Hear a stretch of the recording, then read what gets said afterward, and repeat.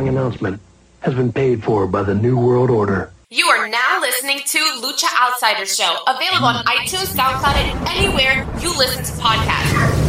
At Lucha Outsiders everywhere. Facebook, Instagram, Twitter, YouTube, SoundCloud, and iTunes. Lucha Outsiders Show. Lucha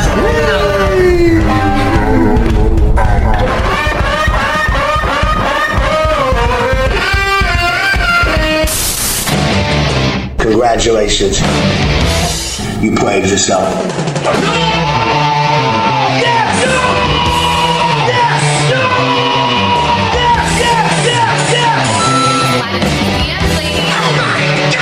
That is a disgusting act. Delete! You just made the list! Congratulations. You played yourself.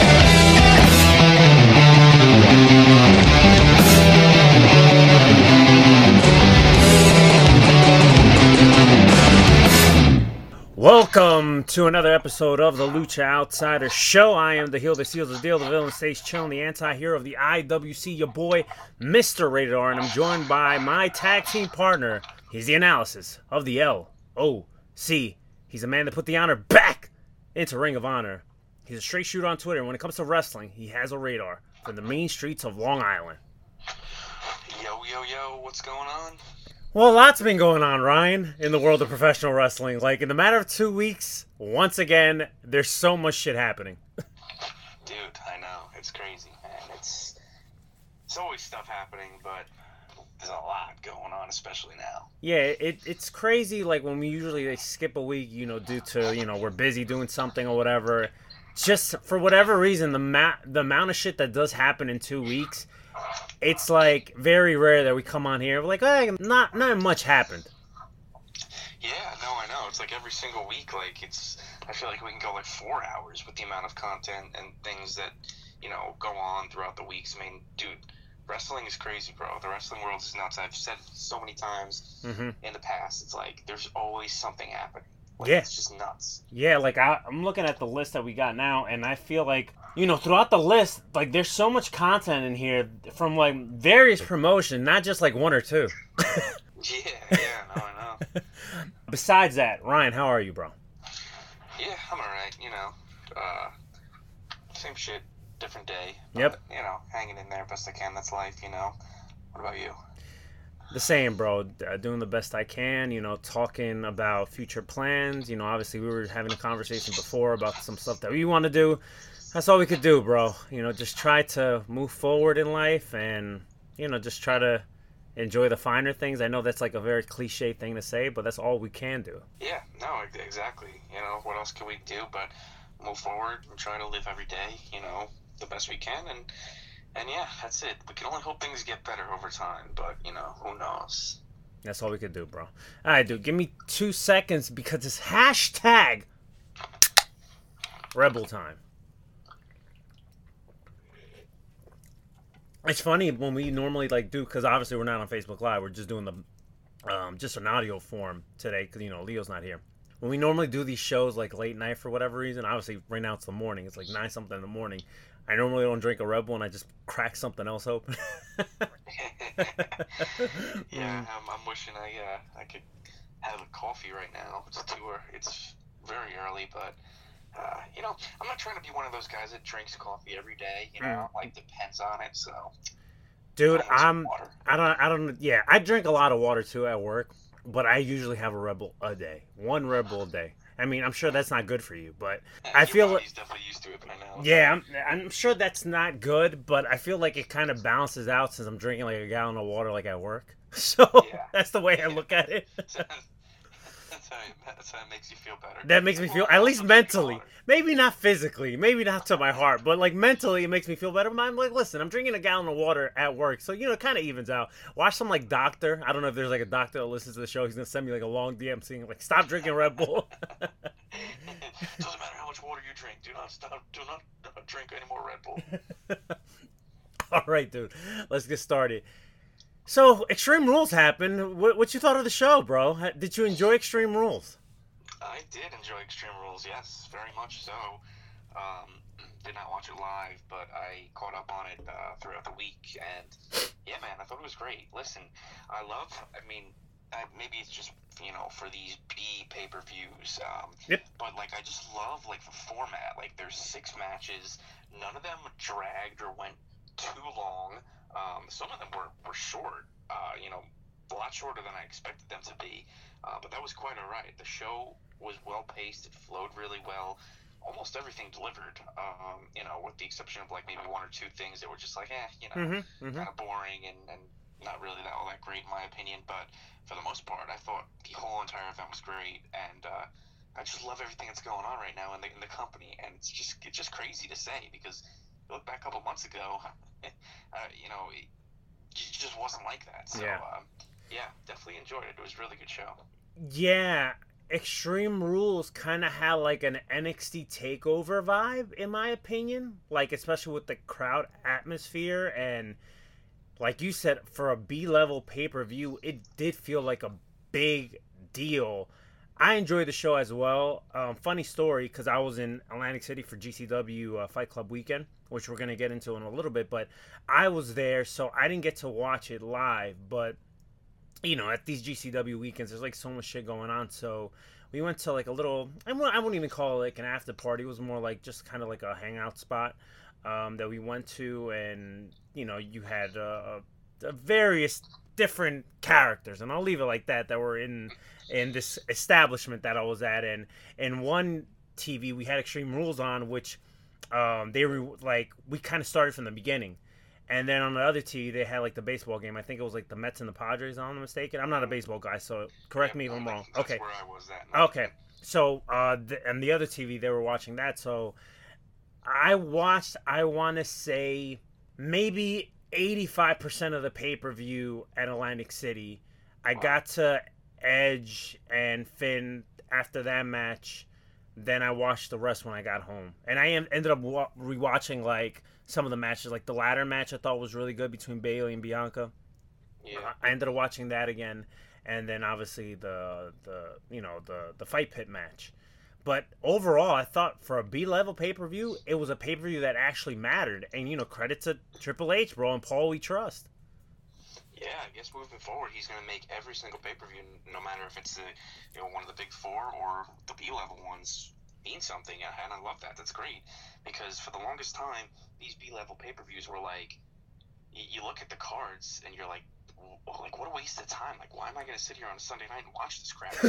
It's basically an extended version of either Raw or SmackDown. Yeah, it's pointless, and you feel like you wasted your time. And I also feel bad for the people, like, when they see, like, a pay-per-view's coming to town, like, just say, I don't know, like, just say Extreme Rules is coming to Philly this weekend, right? Like, in the years past when there's, like, barely any Extreme Rules matches outside of, like, the main event, and it's just like a shitty, pointless pay-per-view. It's like, I feel bad for people who actually went out their way to buy tickets that were excited to go, thinking they were going to get, a great show, and it's just kind of like a half-assed, like, mailed-in show that, doesn't even matter if you watch it or not, But now, everything means something. It's like you have to tune in, you have to watch, everything feels special. The build to this pay-per-view was great in general, too. Some may argue and say that the build was actually better than the pay-per-view, and that's not taking nothing away from the pay-per-view. The pay-per-view was good too. Yeah, hey, listen, the one thing we've been missing is builds to pay-per-views, with the premium live events now on Peacock, you don't have to charge $50 for these shows, so you don't really have to sell people on it. It's like, people are going to watch it if they have this Peacock subscription or not, but, man, the build was great, and like I said, it makes it that much better when the show ends up delivering too. Definitely, and Paul we trust, bro. So let's talk about, I think, the highlight of the show, even though the show was good, and that's the return of Bray Wyatt. How they did it, the presentation. I just thought everything was fucking phenomenal, and I know people are comparing, some people are comparing, like, what was the bigger pop? Cody Rhodes' WrestleMania return and Bray Wyatt's return at Extreme Rules. I think you just can't compare them just because they were different. From Cody's return at Mania, it was at AT&T Stadium, okay? This one was at Wells Fargo Arena. It's the capacity level is just different, but what I will say is, yo, that crowd lost their fucking minds. Like, everybody knew it was coming, but just seeing Bray Wyatt back on your screen and then just the presentation and what it led up to it, I thought was just fucking amazing. I loved it. Yeah, I'm really intrigued by all this stuff with, all these different creepy-looking figures that appeared. He keeps teasing his Wyatt Six. So, we're all thinking that he's going to put together a faction of 6 people. And, I guess maybe, like, these kind of creepy-looking characters that, like, popped up in the stands and the crowd and everything like that were, like, teasers of that. But, yeah, I thought everything was just so freaking cool. The music, with the whole world in his hand stuff. And, that door that they had on the entrance. I don't even know, like, exactly what it is. But then they showed, like, the Firefly Funhouse set. And then they tied everything together. And that's one thing about... It's got to be Bray's creative mind, how he works, is he never ignores the past. Like, even when he was doing, like, the Firefly Funhouse stuff and the Fiend stuff, he never ignored, like, the Wyatt family origins or anything like that. He kind of, like, ties everything together.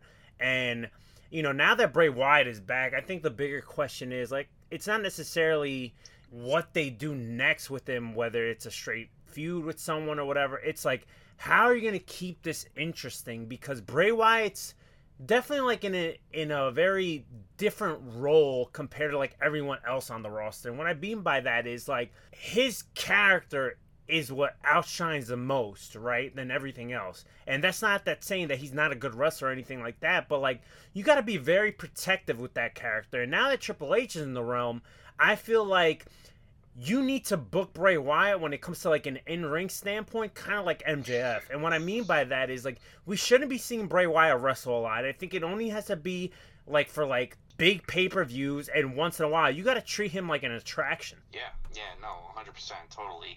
Yeah, he's a special character, and you said it perfectly. He should be booked as an attraction, because that was my biggest problem with the Fiend character. It's like, they did not protect that character very well, I feel like. I mean, Nope. He lost a lot. And, the biggest thing here is, like, how are we going to make this Bray Wyatt return and this run different than what he's been doing in the past? He already became world champion back in the day. It was a short run, but he was WWE champion. He's a former 3-time world champion. Yeah. Mm-hmm. He had the faction, obviously, with the Wyatt family stuff. He did the Firefly Funhouse. He was the Fiend and all that stuff. So how is this going to be different? And based on what we've seen between, Extreme Rules and SmackDown, it seems like we're going to get, like, the split personality character. Yes. But I just want to know, like, how it's going to be different than what we've seen, But, I mean, hey, I'm intrigued. I'm going to let it play out. Obviously, Bray Wyatt is just so freaking creative. So everything he does, I'm just so, like, mesmerized by. And even like the little teasers backstage, I don't know if you caught them. I only noticed them because of everybody tweeting it out about how his logo appears backstage on different things when they do backstage segments, like, so, like, just unique. Like, I would never think to do that, and I'm not even looking at that either. But, like, it's just so cool how, like, everything he does matters, and there's always some clues and some hints to what's going to happen next. They also, WWE did hire a new, I think his name is Rob something, and apparently this Rob dude, he's done, like, stuff for, like, major, like, motion pictures, and he's really close friends with Bray. And I forgot where I read it, but someone was comparing him to, he could be like the next, what's my guy that works with The Rock? And he was in the Attitude Era, the writer, what the fuck is his name? He just came out with a book. I can't think of his name right now. Yeah, I know who you're talking about too. Holy shit, I can't believe I forgot his name. Brian Gewirtz. Yes. So they're calling this dude like the next Brian Gewirtz. Like, that's how creative he is. So I wouldn't be surprised if he's playing a factor too with a lot of stuff of Bray, or maybe that's like his assignment, like, you're gonna work with Bray and that's it, Yeah, and I mean, probably should. But yeah, I mean, I totally agree. He should not be on the show every single week, because then he's gonna, lose his luster a little bit. Like, keep him special, keep him, like, coming here and there for a special occasion, for the big pay-per-views, obviously. Mm-hmm. But yeah, I do not want to see him every single week, and I know it's probably going to piss a lot of people off because people are going to be buying tickets to see him. Right. But, and obviously with the ratings and stuff too, like they probably will bring him to TV every single week. But in my opinion, it's probably not the smartest thing to do. You don't want to get people turning on him, and like I said, just keep him special, man. Keep him an attraction. I don't think that's the worst thing. Well, listen, one thing that we could say, especially with the last 2 weeks, with all the good stuff that we've been getting all around, not just WWE, is that people are going to complain no matter what. And but I think with the Bray Wyatt stuff, it's like, why fix what's not broken? What I mean by that is this shit that they're doing with Bray, telling these little stories in between, bigger things happening with the QR code, and then it instantly just starts going viral on social media with the White Rabbit going different places and taking to different scenarios or different gimmicks and this and that. That's working. Because every time you see a QR code on these shows, people are going to fucking scan it. People are going to see what the hell's going on. People are fighting to see who's going to be the first one to put it all over social media. So that's working. Why not continue doing that? And it seems to me, kind of adding on to your different personalities, it's I think that's going to technically be his first feud. He's feuding with himself, and I think he's dealing with he's a schizo. He has different personalities, and if you don't have a concrete feud for him right away, why not for a couple weeks or leading to another pay-per-view or whatever? You kind of have these different segments where he's kind of fighting himself, not physically, but you know what I mean, in his mind, and then it reveals to a bigger picture, whether it's a Wyatt Six faction or something else, Yeah, no, totally. I think that's probably going to be the case, as we saw. I don't want to jump ahead too much, but as we saw on SmackDown too, it definitely seems like he's talking about mental health and all that stuff. Yeah. And then you see a mask appear, and it's well, I guess the Fiend character, or if it's something else, but it's trying to take over his mind and make him something that he's not. Yeah, I think that's definitely going to be the way it goes, and maybe we'll see that lead up to Survivor Series or something like that, where his new faction gets revealed, because it definitely seems like we're headed towards a new faction with Bray, and honestly, I feel like we have to. Right. I feel like with the Wyatt family, with him and Rowan, and rest in peace, Brody. I feel like when Bray was in a faction, it worked a lot better, than what we saw with the Fiend. He had Alexa Bliss and all that stuff, but I just think having a faction behind him definitely makes his character way more intriguing, in my opinion, and also helps whoever else is going to be in the group as well, which that could be speculated too now. Who is going to be the 6 people or the 5 people, if Bray counts as number 6, to join him? And I know I saw a couple of people on Reddit give their thoughts, and I don't know, man. I'm definitely intrigued. It's going to be really interesting. Me too, man. Me too. I don't know. I can't even predict where they're gonna go with this, because I legit have no idea. So I just go back to the whole Wyatt family thing, and I just remember the pops that the Wyatt family and the Shield would get when they would just face off, and the crowd in the arena. Listen, when we talk about the last 10 years of the WWE, and don't get me wrong, there's a lot of bad shit that you could pick apart from the last decade of the WWE, but some of the good stuff was those Shield and Wyatt matches, and just them facing off and not even touching each other, and the people will lose their fucking minds. Yeah, dude, 2 of the best factions that we've seen in the last decade in WWE. I mean, classic battles, and yeah, man. That was my favorite version of Bray Wyatt too, when he came out in those Hawaiian shirts. Yeah, the Eater of Worlds Bray Wyatt. That was my Bray Wyatt. So when I saw him come out at Extreme Rules with the lantern, and then he, motioned to the camera and said, "I'm here," and blew out the lantern, man, I definitely marked a little bit. That was awesome.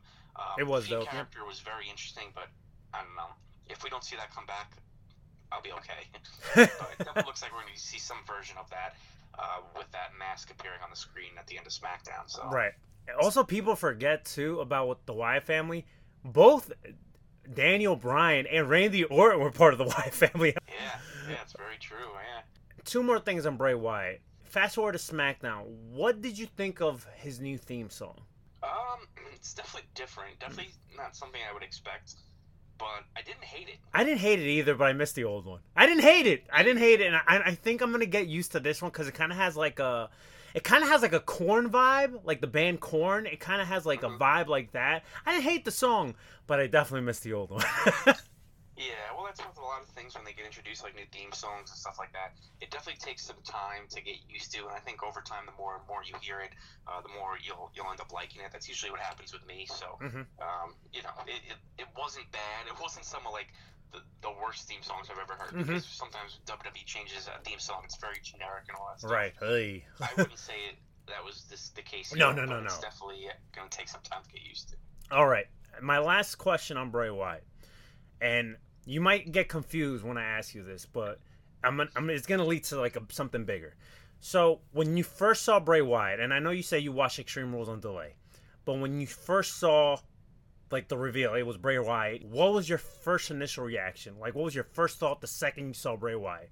Or like when you knew it was going to be Bray Wyatt? Like when you saw like all the different characters and shit. What was your first like thought?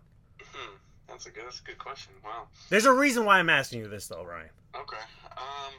I don't know. I mean, my initial thought, well, like when I saw like, you know, all those characters and the masks and all that stuff, like there was a pig, and then there was like this you know, Huskus the pig. Then you had Sister Abigail. You had the Buzzard. You had the rabbit, Rambling Rabbit. Then you saw the Fiend, and then you had like the whole montage of like the White Rabbit on the screen, and then you get like the doorway, and then you get like that blue light, which people are saying like that could be like paying homage to Brody Lee, and then you saw Bray Wyatt come out. So like, all right, so like when you saw Bray Wyatt, what was your first thought? Excitement. Right, you were excited, right? Perfectly fine. Excitement, holy shit, that was me, holy shit, even though I expected it, I was like, holy shit, he's back. That I think, if you're enjoying it for the moment, that would be your initial reactions. Like, oh my god, I'm confused, but I'm excited, holy shit, what am I watching? Oh my god, Bray Wyatt's back. But there was a lot of people, and this is where I'm probably gonna like lose my shit a little bit. There was a lot of people that their first initial reaction was, fuck AEW and fuck Tony Khan. And I'm like, if your first thought of seeing Bray Wyatt was that, after the man has been gone for close to 2 years, at least it feels like it's been 2 years for me, right? If that was your first thought, you're a fucking peckerhead. The amount of people that was like, fuck AEW, fuck Tony Khan, oh my god, they're gonna be losing their shit. Like, why are you worried about that? Like, enjoy the moment of what it is. It's Bray fucking Wyatt. He's back. Yeah, I mean, also, too, like, Tony Khan had over a year to bring in Bray Wyatt. He did not. And, hey, that's not a knock on Tony Khan at all. I don't think he should have brought in Bray Wyatt. I don't think Bray Wyatt fits anywhere except for WWE, so it ended up working out perfectly. But, I mean, yeah, like, dude, like, this has nothing to do with them. When I watch WWE, I don't think about AEW. When I watch AEW, I don't think about WWE. And that's what separates me and you from the rest of these peckerheads. It's because to us, it's not this war. What a bunch of losers, bro. A line. It shouldn't be divided between two fan bases. Like, just watch both and enjoy both. And, I mean, hey, listen, this is the wrestling community for you, man. It's very, very toxic at times. I'm gonna blend this with another story that I wanna get your thoughts on. But the amount of people that do what we do, right? That are either wrestling podcasters, content creators, or the amount of people that are actually working in wrestling, journalists, contributors, etc., that really have an agenda towards like either company or it just mind boggles me the amount of people that just have that. Now keep in mind, like, we live in the tri-state area, right? You know, you live in New York, I live in Jersey, so I'm talking about like the people that are out here in the Northeast, right? The amount of people that I see when shit like this happens on either side, right? Which I hate to even word it that way, but like there is this bad case of fucking tribalism in wrestling, but when something like that happens and your first thought is like, fuck you, AEW, fuck Tony Khan, you must be rolling in your grave, ha ha ha. Meanwhile, when Full Gear is going to be in Newark next month, your ass is still going to fucking go with all the amount of shit that you're still talking about the fucking company and Tony Khan. So it's like, I find people like that so fucking annoying and fake. Oh, dude. There's so many people that especially when AEW first, became a thing in 2019, there was the Wednesday Night Wars between WWE, NXT, and AEW. I saw so many people that were on the WWE side of things and bashed AEW, everything AEW, right? And then those same people I ended up seeing 2 months later when Full Gear was in Baltimore. When me and you went to that was like their first real pay-per-view ever since going on TV. That was the time you met Pentagon. Yeah. What an experience. I'll never forget that. My first time meeting Penta El Zero Miedo. Great guy. What a great guy. Great guy. But yeah, I mean, those same people that were bashing AEW were just there at the pay-per-view, and I was just very confused. And obviously, I'm above all this, so I'm not going to go over there. Right. Wait, weren't you the guy from Twitter that was bashing on AEW? Because it's not that serious to me. Right. But it's very hypocritical. It's very funny, and it's still going on to this day. It's like whenever AEW comes to town, everybody who shits on it ends up going anyway. So and vice versa too. It's the same thing. Oh, absolutely, 1,000%. Yep. That bash WWE, and then they jump the gun and go to the pay-per-views when they come here. It's the same thing. Listen, a year ago, around the time that you had went to Survivor Series, I said on the show, I was like, listen, I have no interest in going to WWE shows until something changes. I'll still watch the product, whatever. I'm not going to try to focus too much on the negative unless there's something that I really, really don't like. But listen, I want WWE to succeed. We just want it to get better. Just because I enjoy AEW more doesn't mean that I want WWE to fail. I think if you're a wrestling fan, you want all these wrestling companies to succeed, even companies you don't watch, right? Like last night I was watching a little bit of AAA from Triple Mania. I was watching a little bit of that. So, I want all these companies to succeed. It's not like a us versus them mentality, but a lot of people just have that agenda, which find it idiotic. I said last year, I was like, listen, WWE has to do something. Something's got to change for me to even have interest on going back to another show. And then around WrestleMania this past year, I was like, wow, I kind of have intrigue on going back to a WWE show. WrestleMania I thought was a fantastic show both nights. And yeah, there was ups and downs in between all that until we finally got Triple H to take over the whole company, and now the product is white hot. So that's why I want to go to Survivor Series. That's why I want to go to future WWE shows if I can, Yeah, of course. I mean, hey, listen, the product ain't good. You don't go. You don't want to spend the money to go. I mean, that doesn't mean you hate the company, or right. Back you went to Survivor Series last year, and you said you was miserable. It was terrible. Probably the worst event I've ever been to in my life. Yeah, I mean, and I've been to a lot, so that's saying a lot.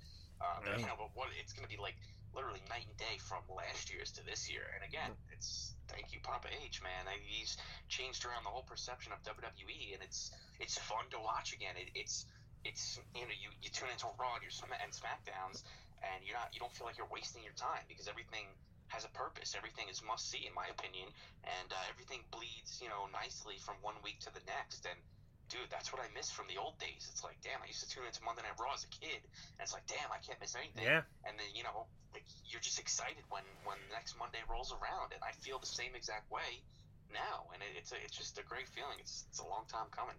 Yeah, WWE right now is must-watch television. So what we just talked about right now, just kind of like the tribalism and how people are just talking down on certain companies, or just like, oh, this product is so great and this product isn't, or like, oh, fuck whatever company. I kind of want to blend this in with the whole Ariel Helwani of it all. And Ariel Helwani went on record saying, I think it was, what was it, Friday or Thursday? I forget what day it was, but he went on record saying that the Tony Khan interview that he conducted a week before was probably one of the worst interviews he's ever done, and it just was a bad experience for him. And I can't blame him, because if you go back and listen to the interview, right, with Tony Khan is like, if there was to ever do a Dodgeball sequel, the movie Dodgeball, he should be in it, because he dips and dodges everything you throw at him. Yeah. Right? And I'm going to get to the Tony Khan of it all too, because there's some things I want to say about him as well. I thought what Ariel said, and I know a lot of people made a big deal about it, and then Meltzer even said some comments too about it, which I'm going to get to that as well. I'm okay with Ariel having that opinion. Ariel Helwani, for the most part, I think he does his job very well, and I think he's an honest dude. The only issue I took with what he said was, I think when you're in the realm that he's in, right? If you're a journalist, if you work in sports news, etc., right?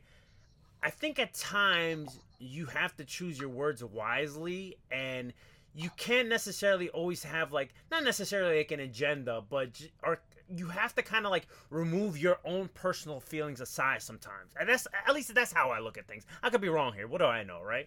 But the only issue I had with Ariel was like, oh, I know the AEW supermarkets are gonna come at me. It's like he didn't really have to say that. He opened up. Yeah, and maybe he did that initially to get traction. Because listen, we live in a world now that people would just put out anything out there just to be controversial, just to get traction. It's negative traction, but they will do that. They'll have like a stupid take or just say something really ignorant just to get traction for people. That's the only thing I didn't like from him that he said. But everything else that he said, like, it's clean. Like, Tony dodges a lot of different things. And then I know Meltzer had his like own feelings about what Ariel said, and he kind of like disagreed with like Ariel's point of view when it came to certain things, and he also didn't like the Mark's comment. But then like my beef with Meltzer too is like, you know, you say that about Ariel because he kind of like pushed the needle a little bit with Ariel saying like Ariel's like Team WWE without saying that, like those words. But then on the flip side of that, I'm looking at Meltzer, I'm like, Meltzer, you're a hypocrite too, because like sometimes you won't even acknowledge how great the WWE product is at times, and you're still like waving the flag for AEW and everything else. So it's like, it seems like you also have an agenda too. So that's where I'm at. Like, you know, guys like Ariel and Meltzer, like you guys are like in the top of the crop, right? Like you're up there. I just feel like you shouldn't have an agenda and wave like a certain flag. You should be waving everyone's flag and, you know, be supporting everything and not necessarily having an agenda unless they're, you know, on payroll, which there's also like the narrative where both Ariel and Meltzer are on payroll from other organizations, if you know what I mean. Yeah. So, I mean, listen, I did not listen to the Tony Khan interview with Ariel, but I knew as soon as I saw that he was interviewing him that he was not going to be as open as Triple H was in the interview that Ariel did with him, I think, before the Clash of the Castle show.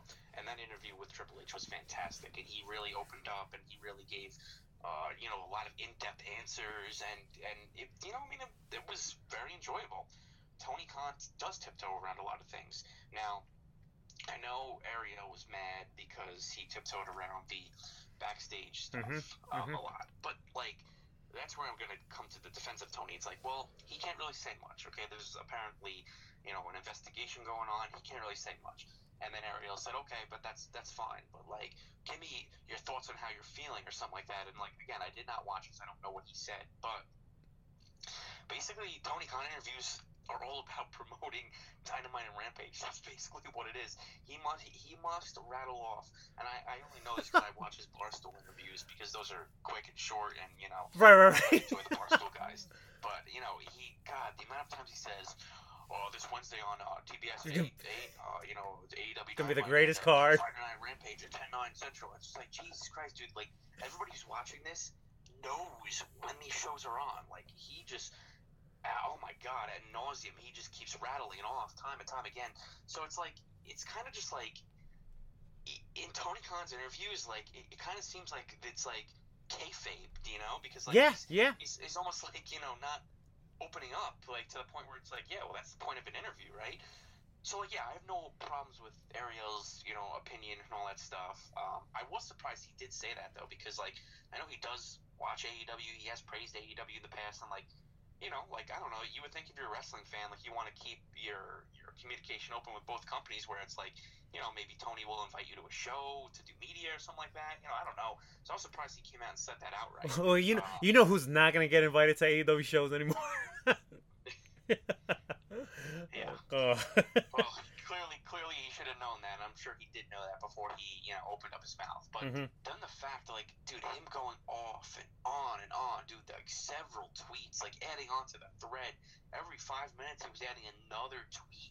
And I was just like, Jesus Christ. Like, for somebody who, like, in the beginning made it seem like he didn't care about, like, all these, you know, about, you know, tribalism and all that stuff, he's certainly going off to the point where, wow, it looks like you actually do really care. Oh, yeah. And, dude, like, it's like the Wednesday Night Wars between AEW and WWE, you know, with NXT and stuff, that ended a while ago.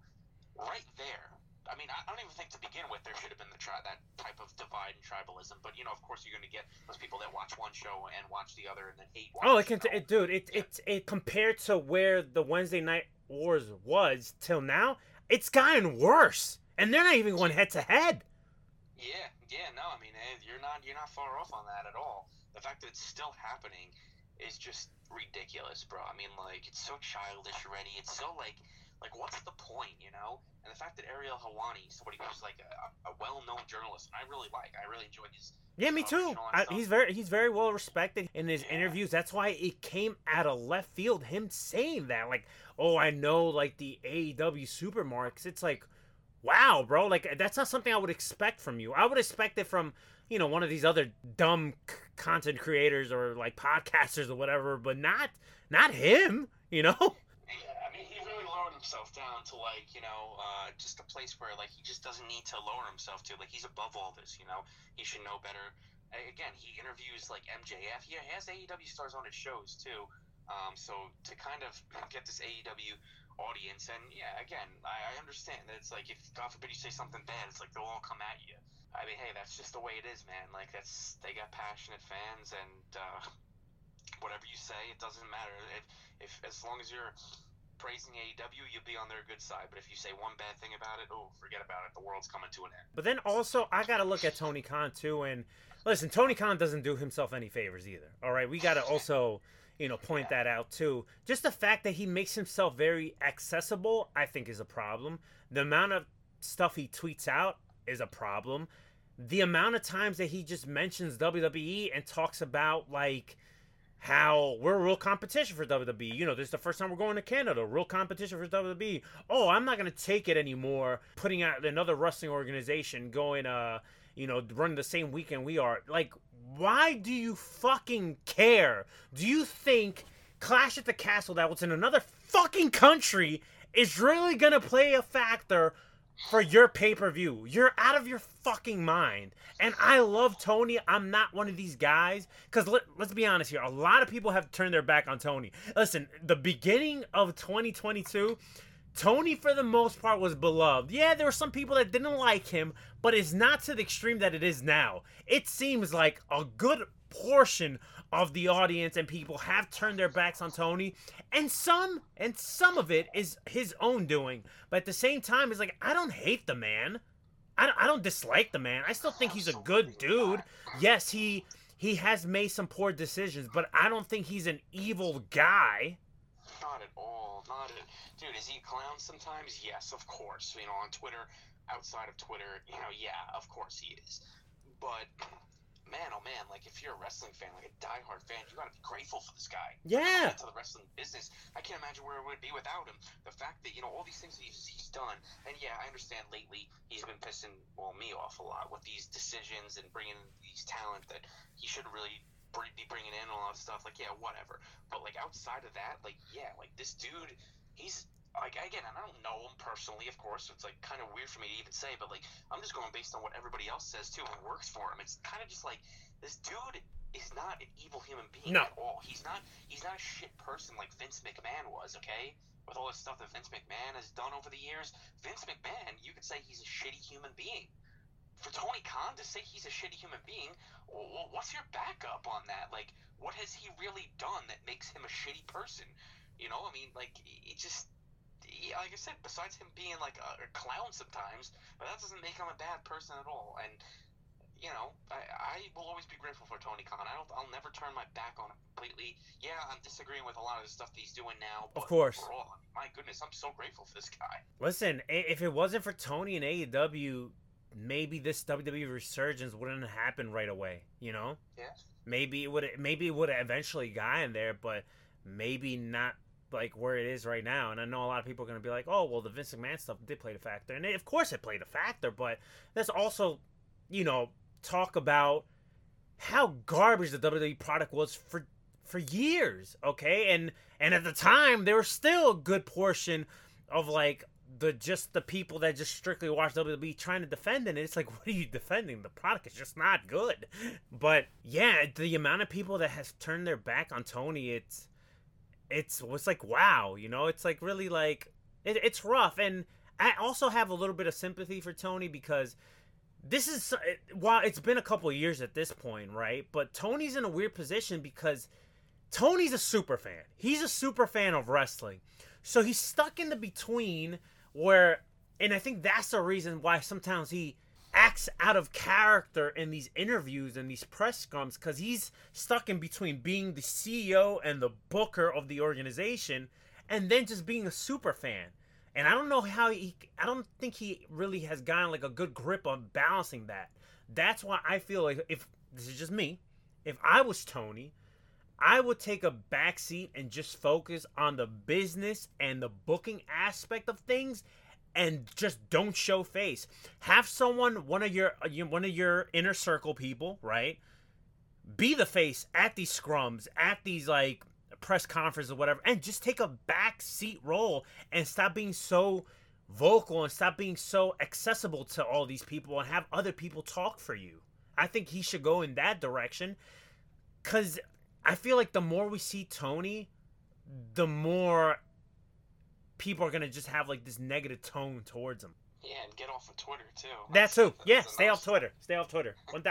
Yeah, no, I mean, listen, he acts like a mark, bro. He acts like a legit wrestling fan instead of a boss sometimes, and I think that's why a lot of people can't view him seriously. And a lot, like you said before, he doesn't help himself out either. He, like, with some of the dumb things he does and the facial expressions and those weird awkward hugs, like, yeah, I mean, listen, like, it doesn't bother me, and it's not done in, yeah, man, it's a bro hug, but like, it's just, it is, yeah. it is pretty funny, like, how can, like, I understand people that do, like, shit all over that, you know.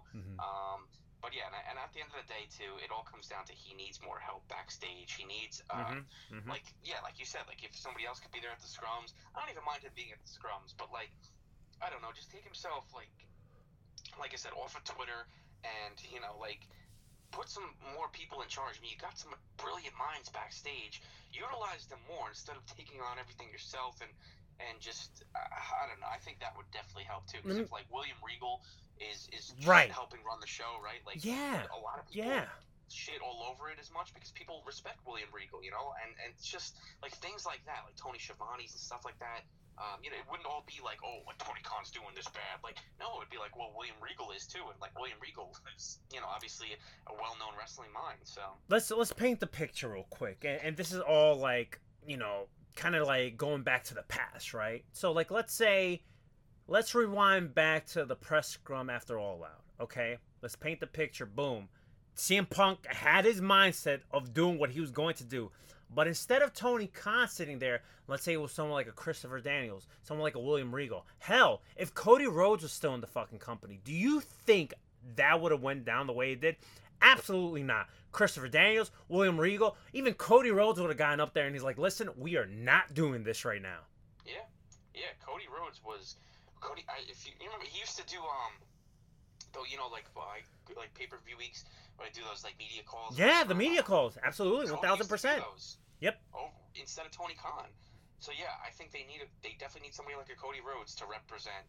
It's tough though because like, Cody was a big part of starting the company, and the only other guys who have that is the Young Bucks and Kenny, and I don't know, I can't really see them being like. No, not like Cody was. But like, let's take someone like a William Regal, someone like a Christopher Daniels. Like, if they were like, if they were sitting next to Punk when he was about to go on this tirade, I'm telling you, that wouldn't happen. Absolutely not. Oh yeah, and I mean, it would have been a good question. I mean, he probably still would have went ahead and did it. But do you even think CM Punk would have even thought about doing it if one of those guys were even there? I just feel like Tony is too much of a pushover, Oh, like, 1000%. 1000%. So it's like, if you had Cody sitting right next to Punk, would Punk still have said those things? I really wonder. I mean, maybe, but like, I just feel like the fact that Tony was there, he just definitely felt even more like... Maybe it would have been worse, bro. Maybe it would have been worse. Like, Cody would have told him, like, no, you need to stop right now. And then Punk would have tried to gotten aggressive with them. And then we would have seen, like, a big brawl. We would have seen, like, a big brawl in the scrum. And that would have made for some great TV. Right in front of the cameras. They would have had to turn that into people would have thought that they were shooting an angle. They would have had to make that into an angle. God, that would have been... That would be absolutely crazy. Oh my god. Just kind of going back to just everything that you know, with the Tony Khan stuff and then the Ariel Helwani stuff. It's just, I just feel like when guys like Helwani and even Meltzer to a degree, when they say certain things on how they personally feel about stuff, they're not helping the cause, and they're you know, they're putting more of a divide. Not for people like me and you, because we have brains, but like what I'm just saying, like, and we enjoy everything. We want everyone to succeed, but like they're just putting more of a divide to the people that just have like this peckerhead fucking view on wrestling, where it's like, I'm team this and I want the other company to fucking fail.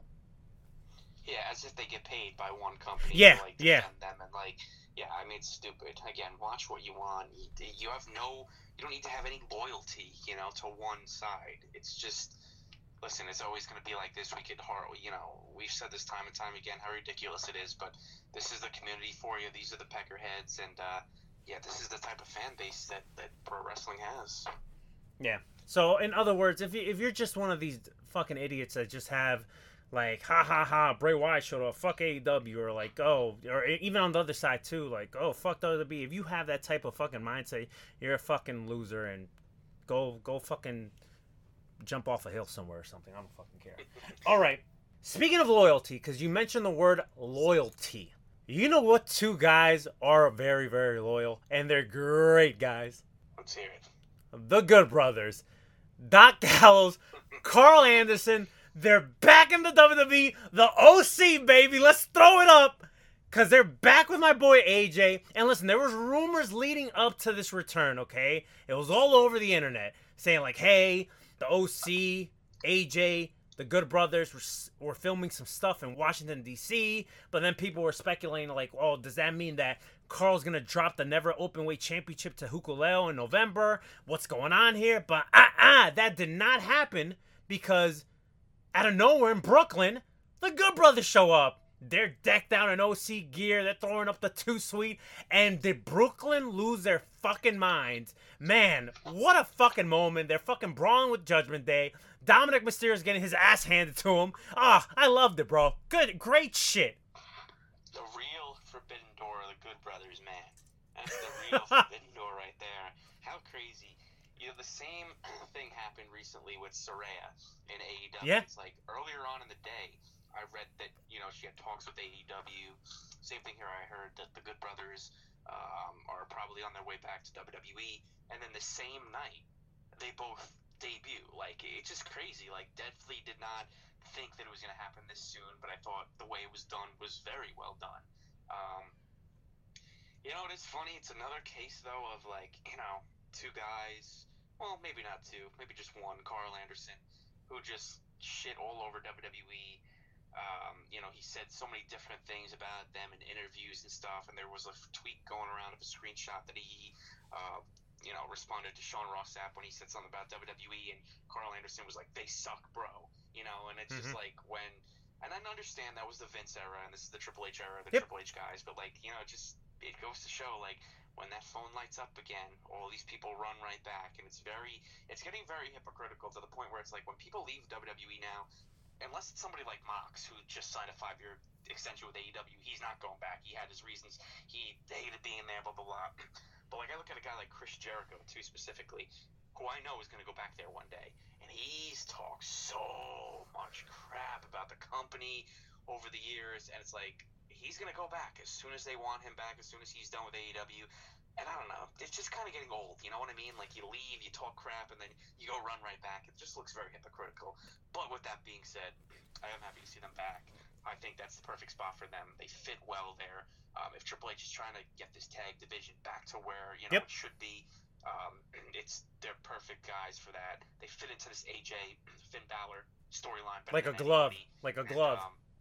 And yeah, hey, listen, they're Triple H guys, and Triple H loves them, and, you know, hey, good for them. It's good to see them back. I wonder, what is this? Doc Gallows is like 17th run. Like, I thought about that too. I'm like, geez, he's back again. So I have a different point of view when it comes to like a lot of these talents just kind of talking smack about WWE when they, you know, get released, or like, you know, the contract negotiations kind of just like, you know, they just fail and they end up going to another company. See, like Carl Anderson, more Carl than Doc when they first got released. they were bitter, but definitely Carl was really, really bitter about it, because I used to listen to like Talking Shop like podcasts with Rocky Romero, and obviously like the Talking Shop of Manias, the amount of shots they took at WWE, but they're wrestling fans at heart, right? So like the way I look at it, it's normal for someone to be bitter in the beginning, right? It's like when you break up in a relationship, right? You're gonna, regardless on how the relationship went, there's probably gonna be some hurt feelings there. There's gonna be some bitterness there, but as time progresses, some of those feelings are gonna eventually fade away a little bit, depending on like the degree on how things end. Obviously, like I'll give you an example. Like let's say, a past relationship that you was in or whatever, and let's say things ended south for whatever reason, right? At first, you're gonna be like, yo, fuck this individual, I never want to see their fucking face again, right? 9 times out of 10, that's probably the attitude you're gonna have, right? But as months pass by, as years pass by, not saying that person's going to be your favorite person, but you're not going to necessarily have that ill will anymore as you once did before, because the things were so fresh in the beginning, right? When it comes to the Good Brothers, listen, at the end of the day, money fucking talks, okay? So, at first, they were probably feeling a certain type of way, more Carl than fucking Doc. And then as time progressed, whatever, and Triple H took over, and, they still got their buddies like AJ and Finn Balor. Yes, I know they're feuding with them now, but just the fact that they still have friends over there, they're like, you know what, man? Now more than ever, it probably feels like a perfect time to go back to the WWE. And if they're getting paid, why not? And now there's rumors that, it's still like a bit gray, but it seems like they're still going to do New Japan work at least till WrestleMania 17.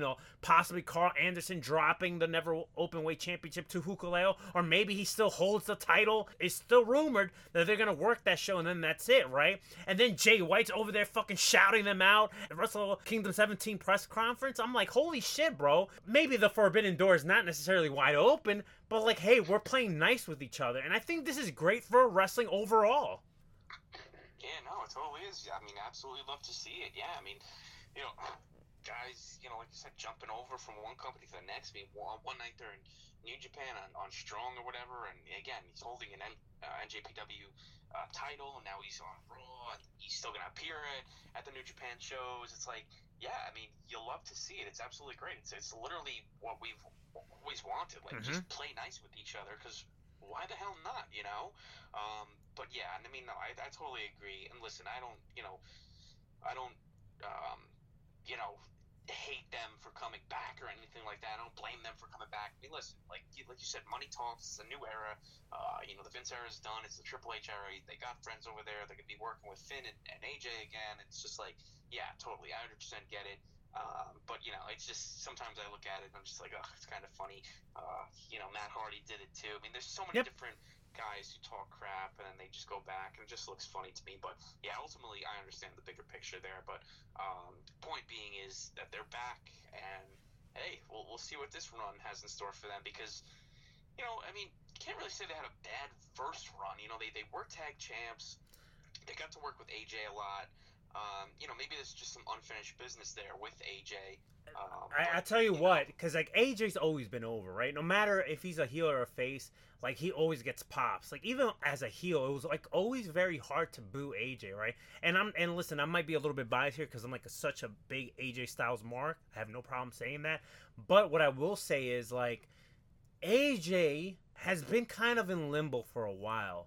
The second that the OC came back and now they're paired up with AJ again, AJ instantly became even more important. Once again, in the snap of fingers, he became more important again. And AJ has really great on-camera chemistry with the Good Brothers. Oh, yeah, 100%.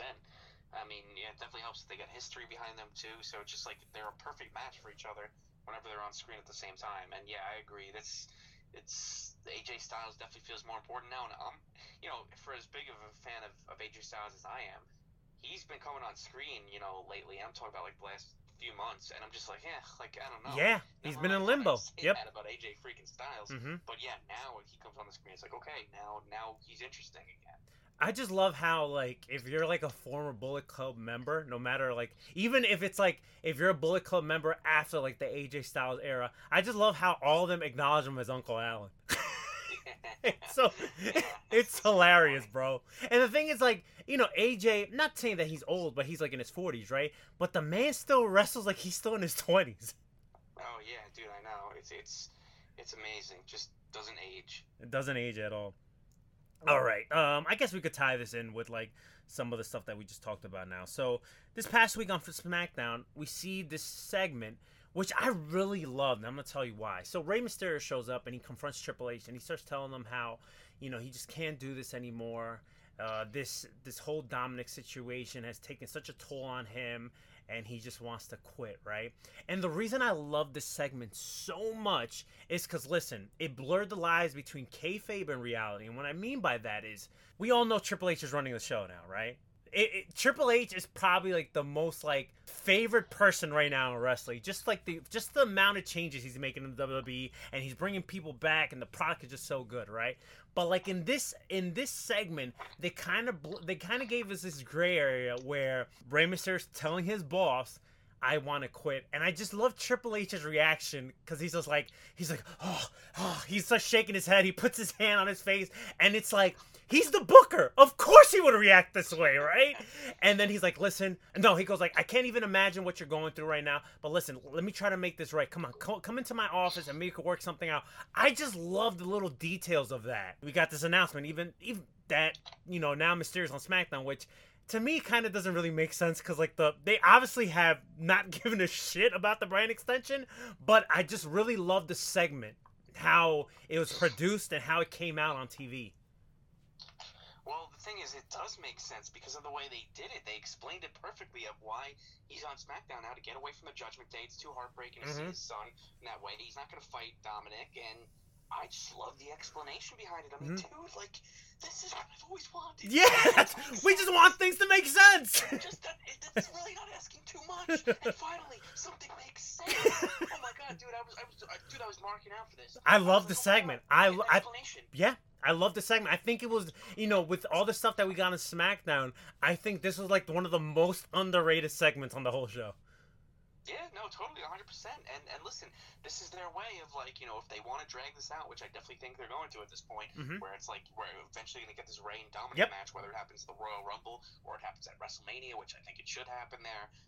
You know, it's a good way to keep Rey away from them without having to, you know, write him off of TV and keep him off the show. You just have him on the other show, and that's it. Like, it's perfect. And he's back on SmackDown where he belongs. That's his home. Yep. And, you know, he's getting an opportunity at Gunther now. Which is a fun little match, feud, whatever. I mean, like, see the way Gunther come around. That should be interesting. Is there any chance we're going to see Gunther throw Rey Mysterio, launch him, like how my guy, what's his face, from GCW, damn, I can't think of his name like right now. Holy shit.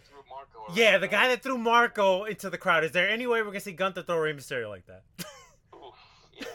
I don't know. Probably not quite like that. Shane Mercer. There you go. I'm thinking of Shane Mercer. Dude, that'd be unbelievable.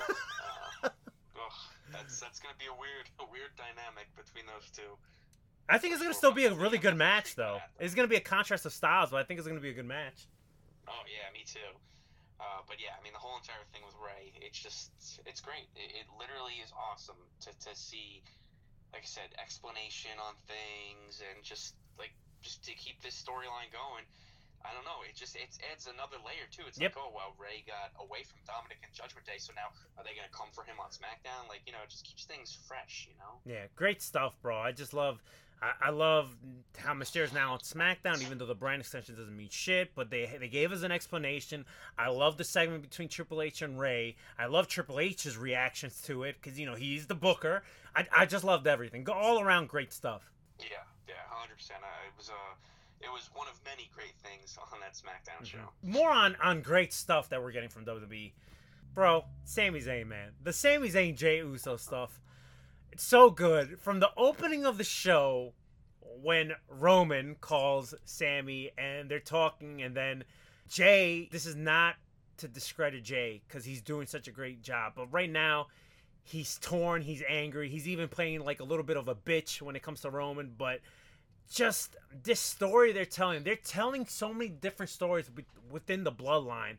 I just love it, bro. I just love the direction on how this is going, but I necessarily don't want to see the breakup yet. Like, I want them to drag this as long as they can, because they could tell so many different stories with what they're telling us right now. Like, a lot of different, like, scenarios could happen, you know? Like, it's kind of like the opposite of... You remember in the Avengers movies how Doctor Strange was, like, going through all these different scenarios to figure out how they defeat, like, Thanos, and it was only one, like, scenario where they defeat Thanos? Well, in this case, the possibilities of stories they could tell us is endless. Yeah, no, I know. 100%. I'm in total agreement with you. I want this to drag out as long as freaking possible because I can't get enough, man. Sami Zayn absolutely cracks me up. I mean, I never, ever would have thought he'd be this entertaining in this group. I mean, he's probably one of the most entertaining characters in sports entertainment. I mean, really. Absolutely, 1,000%. At the top of the list.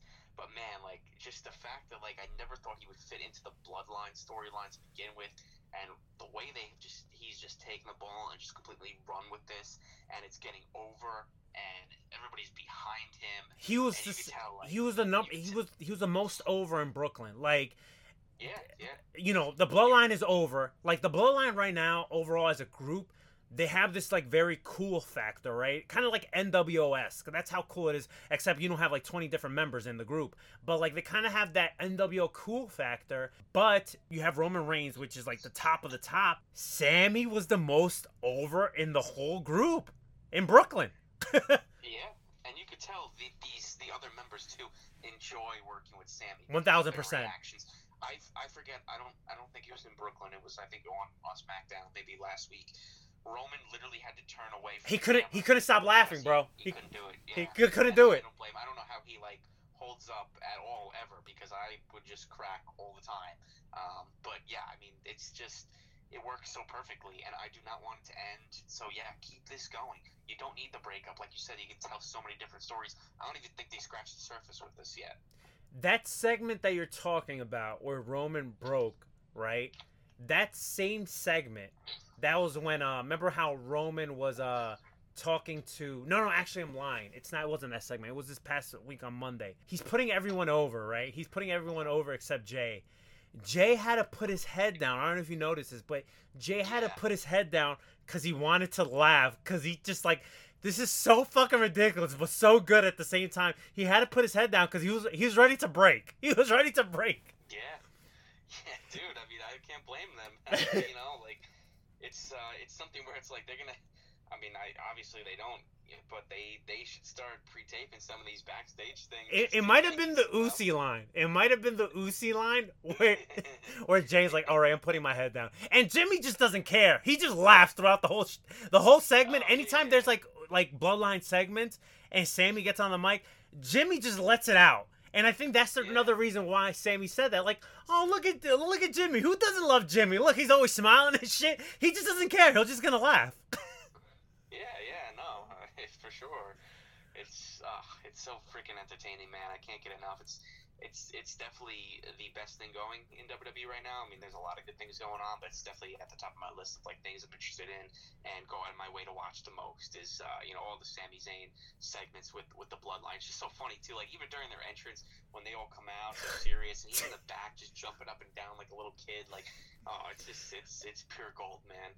And Sammy's such a pro, too, because... while he is reading the room and he knows, like, okay, I have the crown in the palm of my hand, he's not selfish. He still makes everyone else in the ring he's with, like the rest of the Bloodline, he still makes them the focal point, if you will. Like, he doesn't... Sometimes, it's got to be hard for, like, a talent where you're in this position where you could do whatever the hell you want and you're going to get a pop. But instead, he's such a pro that he still puts everyone he's in the ring with over, Not saying they need to be put over, but he just still makes them the focal point, Yeah, no, I think he realizes that he's kind of lucky to be in the position that he's in, to be working with Roman, who is obviously the biggest star in the company, and the Bloodline's the biggest thing in the company, and the fact that he got over, and then they're running with this, and they're going all in. I think he's appreciative of it and knows it's like, well, this was originally like not supposed to happen. Like this, I was not supposed to be here. So like while I'm here, I still also have to make sure that the focal point is Roman and the Usos and all them. So yeah, but that's like you said, that's him. He's a total pro. He's been around the block, a couple of times before. He's a complete veteran. He's been in the business for so long. That's what you want. Yep, 1,000%. All right, dude. I'm gonna bring something up right now, and I'm not sure if you're gonna have much to say about it or if you have any thoughts, but I'm gonna bring it up.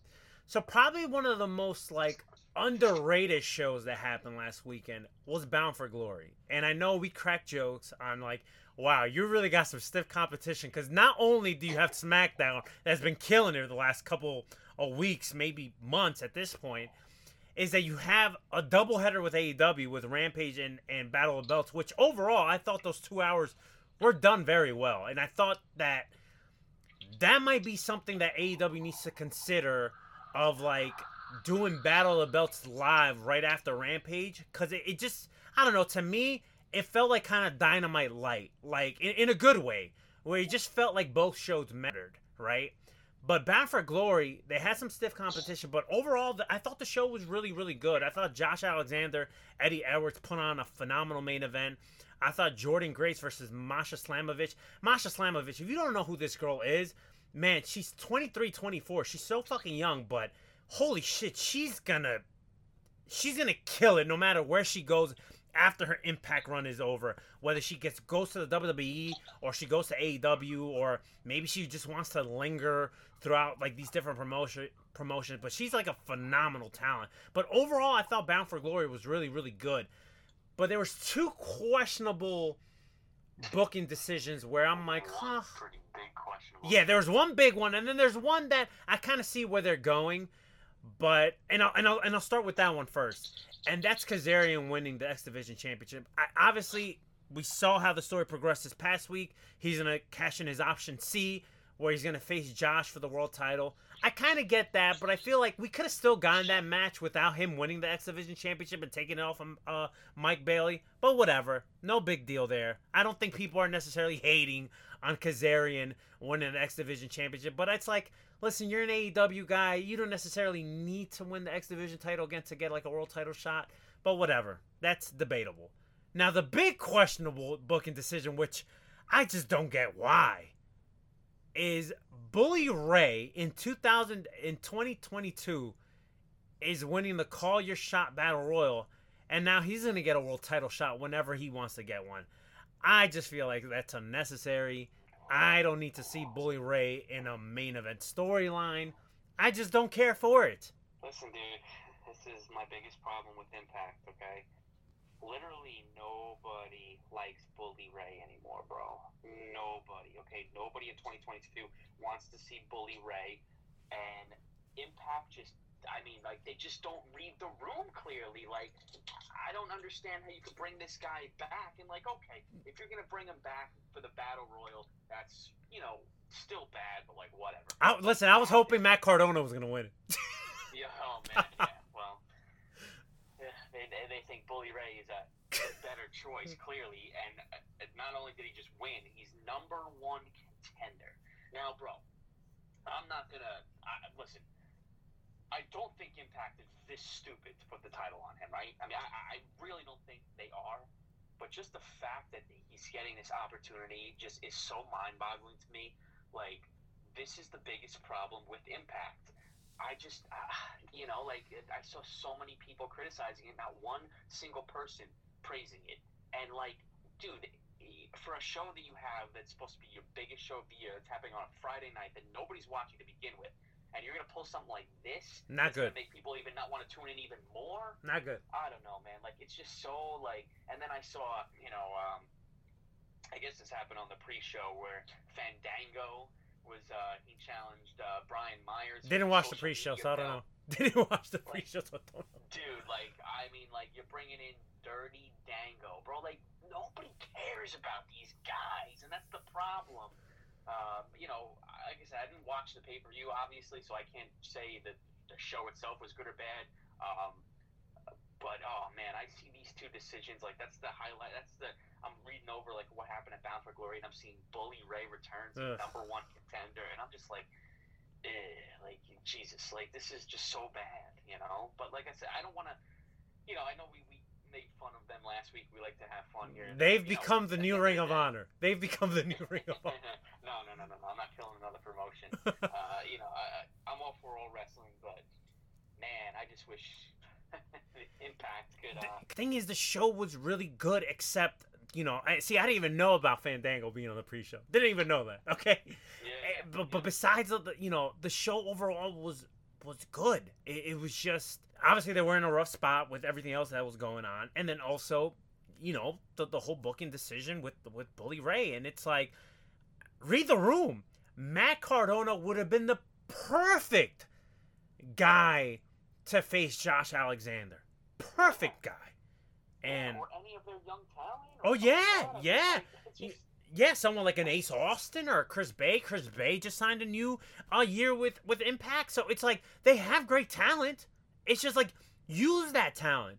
Yeah, and that goes with the same thing with your Kazarian point where he's beating Speedball Mike Bailey. Like, why, bro? Like, why? Like, again, no offense to Kazarian either. I mean, listen, great worker, great talent, respect everything he's done in the business.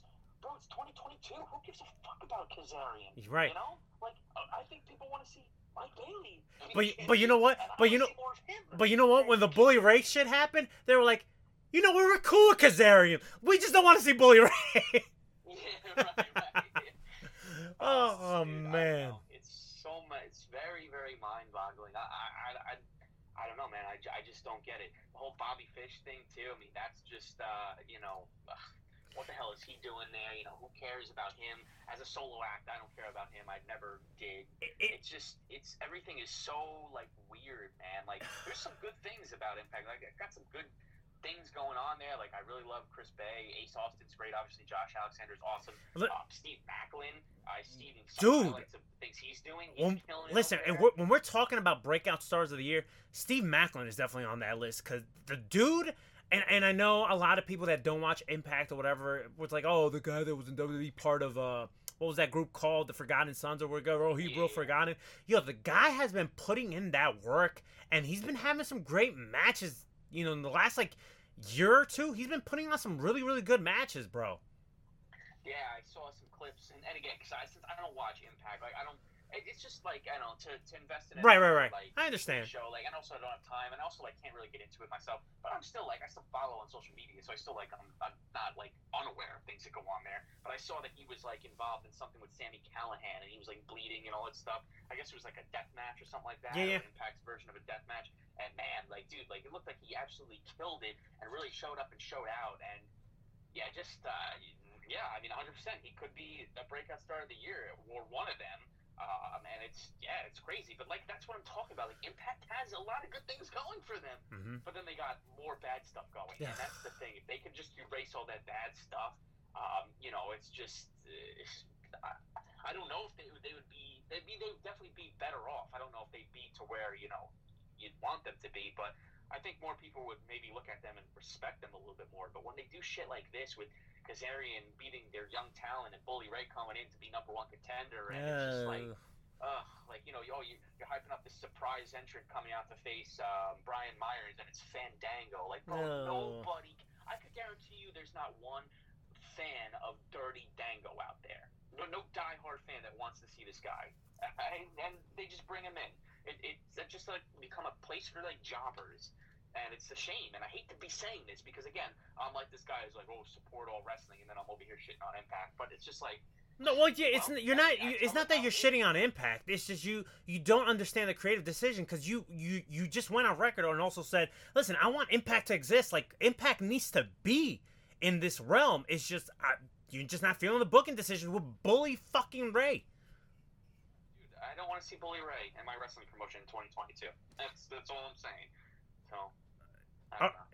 Just two last things. So, you know how we've been saying in Paul we trust? Well, maybe we need, and in Paul, and not in Paul, but like in Conrad and Jeff we trust. Maybe they could save Impact. Maybe. Yeah, listen, hey, I don't know what they're waiting for. They should do something. Mm-hmm. Yeah, I mean, step in there because again, you got a decent looking foundation. Again, all those guys they straddle up, those young guys, and they have some good talent there. And I think I just saw that Chris Bay had just re-signed with him. Signed a new deal. Yep. He's like a loyal guy. Yep. You know, he likes being there. So it's like, listen, like now's the time, you know, to hop on this and bring Impact back to, or hopefully try to at least bring it back to, you know, being one of the top wrestling promotions, so people don't just say, oh, AEW, WWE, oh yeah, and then you got Impact over there. It's like, well, obviously Impact will never have as much money as AEW, WWE, and probably never be as mainstream, but at least make an effort to make it there. There is room for Impact, and we need Impact because, and I kind of go back to the what I was saying before about like this whole tribalism thing. Like, listen, we don't want promotions to die because then you have an overflux of talent. Once again, not either contracted, you don't have places for them to work, and then that hurts the business. So we need the Impacts of the world and the MLWs in the world. And listen, I don't watch NWA, but we even need a company like that to still exist. So there's some influx of talent having different places to work, because not everyone could go to an AEW or WWE. And that's exactly it. You just say you don't watch NWA, like I don't watch Impact, but that doesn't mean that we don't want them to be around. I don't want Impact to die just because I don't watch them and I don't like the product. Like, dude, I want them to be around, you know, whether I watch them or not. It's the same thing with NWA. I think the NWA is a freaking joke too. Like, that's another promotion that's like, I don't even know like how it's even a thing, you know, with Tyrus, Brodus Clay. I don't even know like when it's on, and I know they have like pay-per-views here and there, but like I think the NWA is a freaking mess in 2022. But do I want it to die?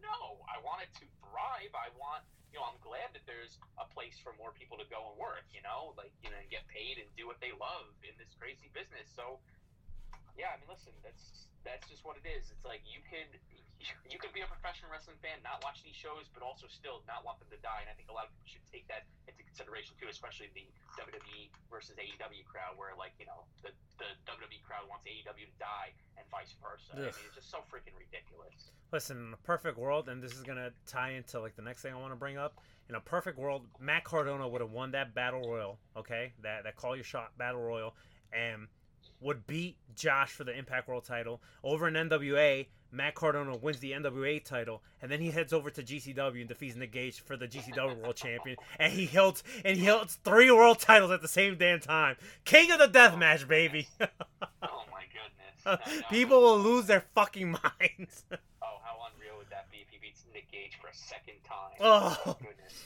All right. The people would riot. Let's talk about GCW. I was in Atlantic City for GCW Fight Club weekend. The whole weekend was great. Both shows delivered. But let's talk about the Mox and Gage of it all. So, Mox and Gage, they have this death match for the world title. Then we have some interference from Stokely Hathaway and Big Cass, bro. They showed up there. They beat the shit out of Mox.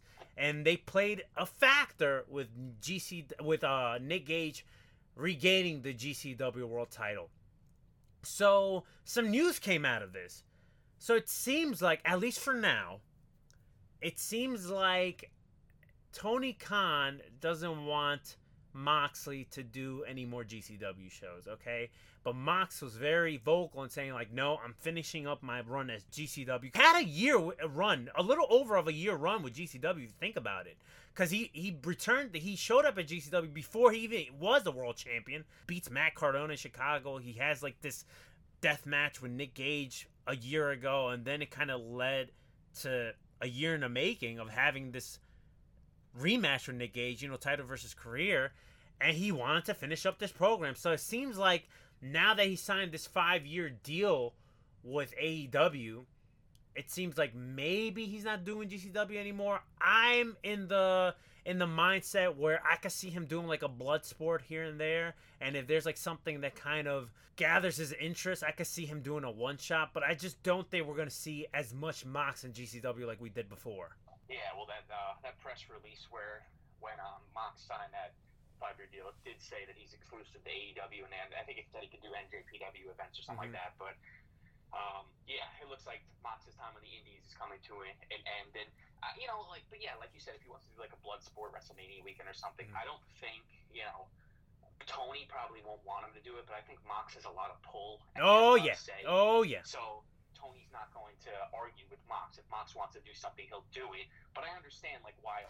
Also, absolutely, why 1,000%. Mox to be exclusive as well. I mean, listen, he's let Mox do a lot. Over the past year. So like anybody who's complaining, oh, Tony Khan, he's killing the indies by not letting Mox do it. No. Like, listen, he's let Mox do more than he probably should have. Okay, Mox is his talent. He wants him to be exclusive. He's doing like backstage mentoring now and stuff too. Yeah, he doesn't need to be doing all these indie shows. He did a lot for GCW and 1,000%. And now he could come in maybe here and there if they do another Hammerstein show. Maybe they let Mox do that. Something big, something special when the time is right. But he doesn't need to be on every single GCW show. And it makes total sense. So.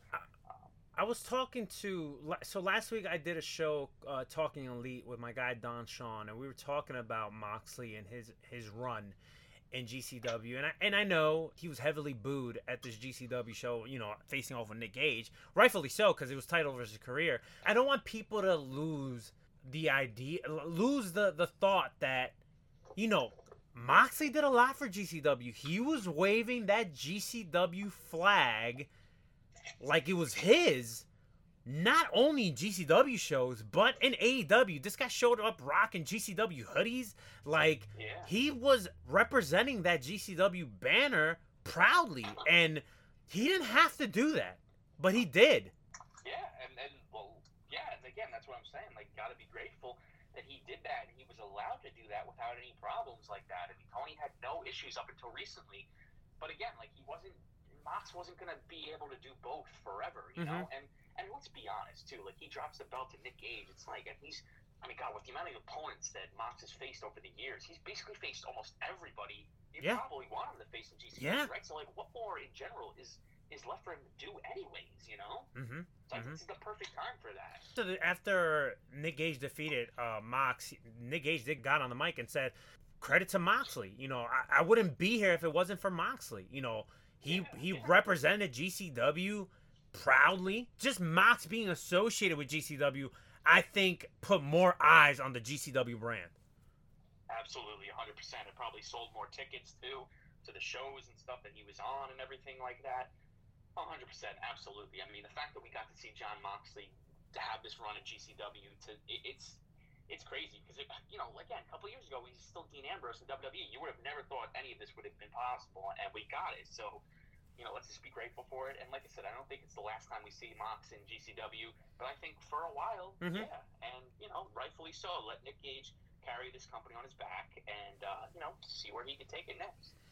So one last thing on this GCW show. So during this match, there was you're always gonna, at these wrestling shows, you're always gonna get these fans that just say some just outrageous shit out loud. And me and my buddy Keith, we were making fun of this fucking guy that was sitting like a couple rows behind us, because he just kept on like yelling just outrageous shit, like saying like, oh, you suck, that's Ambrose in WWE, and yeah, go back to AEW, blah blah blah, just yelling some like just ridiculous shit. So we were making fun of this guy because like, yeah, Jon Moxley's a real piece of shit because he just signed a 5-year deal, a big money offer, because he's a good family man and a good proud husband and father. Yeah, what a piece of shit this guy is. Dude, I don't understand people. Just how ridiculous it is. Oh my god. I really, it's mind-boggling. It's like, yeah, it's so ridiculous. Yeah, because Moxley cares so much about his family, and he wants to be a provider for his wife and kid. Yeah, he's a real piece of shit. Yeah, right. Yeah. Oh my god.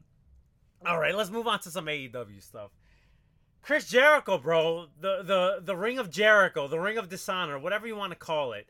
So the Ocho. So he has his match with Bryan again. I thought the match was good, but it was nothing like their second encounter, in my opinion. I thought the second encounter was the best one out of the three. I still thought this match was good, but I think fans got something that they didn't expect, and that was we got Daniel Garcia showing up, and he turned on Bryan Danielson. So I have a theory about this, and maybe I'm wrong, but this is my theory. Due to some of the shenanigans we got the week before between Sammy G and Andrade, I think they had to pivot a little bit where we got Daniel Garcia maybe kind of staying heel for a little bit longer. And that's my theory. I could be wrong, but I think that's why we got what we got. Yeah, I mean, it's interesting. I don't know. Could be the case. But let me tell you, I was pretty surprised to see, Daniel Garcia still stay with Chris Jericho. I thought, while they have been making it very obvious that he was most likely going to leave and join the Blackpool Combat Club. Yep. I don't know. I just still feel like this was the perfect opportunity to break him away from the Jericho Appreciation Society. I don't know.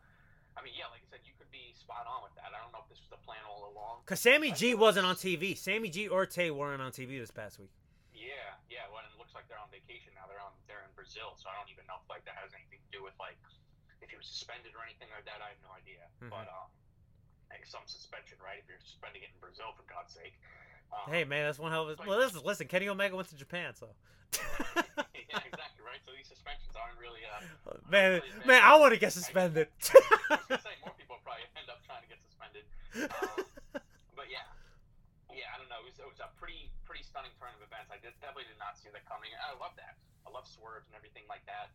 But just weird how AEW has been doing this a lot. They're doing it with Jamie Hayter too, for example, where it's like it looks like they're about to turn, and then they tease you thinking it's gonna be, and then nope, they just keep everything the way it is. Like Daniel Garcia stays with Chris Jericho, Jamie Hayter for the time being, still with Britt, everything.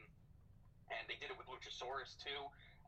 They went back to Jungle Boy, and then they had to turn again for a second time. It is a little weird, but I'm gonna wait to see how this plays out and see where it goes moving forward, because it just seems like unless there's more to this, which I would hope there is, what a waste of time for the past few weeks, right? And past month to see Daniel Garcia maybe side with Bryan, and he has issues with Jericho, just to turn on Bryan ultimately and stay with Jericho. It's okay, so what happens next? Where does this go next? Bryan and Daniel Garcia have already faced each other plenty of times already. So where's this going? It's interesting. It's very interesting, especially because I think this kind of ties in with what Jericho's doing as well. Him facing these former Ring of Honor champions. Over in Rampage, they announced where Dalton Castle confronted him, and now we're going to get Dalton Castle and Jericho at Dynamite next week, Tuesday Night Dynamite. The return of the Wednesday Night Wars, just a Tuesday remix. And you know what? I'm looking forward to this match between Dalton Castle and Jericho. Dalton Castle, unfortunately, due to injuries, he hasn't been the same performer that he once was. But I don't know, man. I really have a good feeling between Dalton and Jericho. Yeah, no, me too. It's going to be an interesting match. One that I probably never thought I would see ever. Mm-hmm. Not one that I really ever dreamed of seeing. But and let me tell you something too. Dalton was fucking super over at that Canada crowd. Man, they love some Dalton Castle. I think that might have been one of the biggest pops he's ever gotten in his whole career. Yeah. No, I think for the most part, too, he's always been pretty over just because his act just gets over in general. Mm-hmm. But, yeah, I mean, hey, listen, Jericho's rolling with this former Ring of Honor thing, or Ring of Honor World Champion thing, right? He wants to face all the former champions. You kind of figured this was going to happen sooner or later, right? I mean, Dalton Castle really hasn't been doing much ever since Ring of Honor closed its doors. Well, I mean, now it's probably opening it back up, but we saw him on AEW a couple of times here and there before, but nothing major. This is going to be a big match for him. This is huge. And obviously, he's not going to win, but it's definitely, for somebody like me who, at this point, I'm just getting sick and tired of all this Ring of Honor stuff blending over onto AEW. This is one thing where it's okay, it works with the current storyline we're getting with Chris Jericho right now. It's all right, he wants to face former ROH World Champions. Dalton Castle is one, so there we go. But yeah, I think it's going to be good. Listen, look at what Chris Jericho did. Bandito, okay? Oh, so, yeah. Anybody new that he faces that we've never seen before, I'm definitely excited for it moving forward. So it's kind of cool because it's all right, well, who's going to be next after Dalton Castle, and then who's going to be next after that? So you just never know. I kind of like it. You did say that you're getting tired of this whole Ring of Honor stuff, but we're gonna talk some more Ring of Honor. Just hold on for a bit. So I know you're getting tired of it, but we are gonna talk some more Ring of Honor. Orange Cassidy and Pac, bro. These two just don't have bad chemistry. They put on another fucking banger this past week, and now Orange Cassidy is your new All Atlantic champion, and it's his first championship in AEW, bro. Yeah, no, it's very cool. I definitely, when I saw this match was going to be in the main event slot, I was like, all right, OC has to be winning this. And I'm glad he did. And I think it's well deserved. I think Pac did a good job defending this belt, especially on Battle of the Belts. Oh my God, bro! Can we just talk? Oh, Pac, bro, that man, what a fucking machine that guy is. So he puts on this amazing trios match, all right, against the Dark Order. And then right after that, what is it, like maybe less than a 5-minute break? He faced Trent Beretta in another fucking banger. And they're fucking diving off of shit and stuff. Holy fuck. Dude, that's why, like, I thought it was so weird how, like, they ended up putting this belt on the line again, a few days later. And then he loses it. That's one thing I will say, too, about AEW that bothers me. Is that, like, I understand that, all these guys are fighting champions, right? But, like, literally, as soon as somebody wins a belt, I feel like they're defending it the next week. Yeah. Especially after they win it on a pay-per-view, the next Dynamite or Rampage, they're defending it already, out of nowhere. Same thing here. Pac literally just defended this belt on Friday. Now he's defending it again on Wednesday. Why? Why does he, let things breathe a little bit? Right. Like, at least give 2 weeks before he defends it again. That's why I just kind of look silly, where he goes through these 2 battles of just amazing matches, and he's retaining both of his championships, right? And then he's losing that same championship that he just retained a few days later to Orange Cassidy. But on the flip side of that, right? You have Pac defending the title, like, on a weekly basis. We'll just say that, right? And you have Jericho. This guy's defending his world title on a weekly basis at this point, right? But then you have Wardlow, that's the TNT champion, and prior to last week, we didn't see the man in like 2 to 3 weeks. Yeah, dude, it makes literally no sense.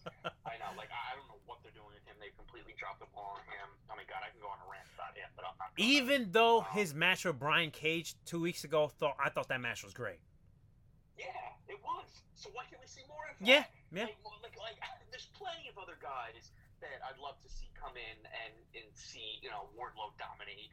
I don't know, man. I just, like I said, I'm not going to get into that since we're not even on that topic. Right. But, I don't know. The belt's just being defended way too much. But with that being said, happy for Orange Cassidy. Mm-hmm. I think he'll be a fun champion. I'm excited to see Absolutely. how he is as a champion. Absolutely. And, nothing against Pac. Nothing against him. But I know he's gone a lot. He's in the UK a lot, things like that. I feel like this All-Atlantic belt will benefit more being on Orange Cassidy than it will have on Pac long term. I really think that having it on Orange Cassidy is going to make people more interested in seeing this championship. Especially Orange Cassidy. I know he does, like, not frequently, but he does do independence, like, throughout the States. So I could see him defending that title in the States too, like in these little indie promotions. Yeah, I think. Isn't that the point of this belt, or no? That's like just to defend it in like different countries or something like that. Like, I don't know. Something with this belt, it's like, it could be defended like. Dude, I don't. Like listen, I'm still trying to understand the name behind it. Okay. I know. And the flags on the belt too. How it all makes sense. I don't know. But yeah, nonetheless, it was a good moment. You got a good pop, and we'll see where they go. All right, so the next thing I'm gonna bring up, and this is gonna like blend in with so much other shit.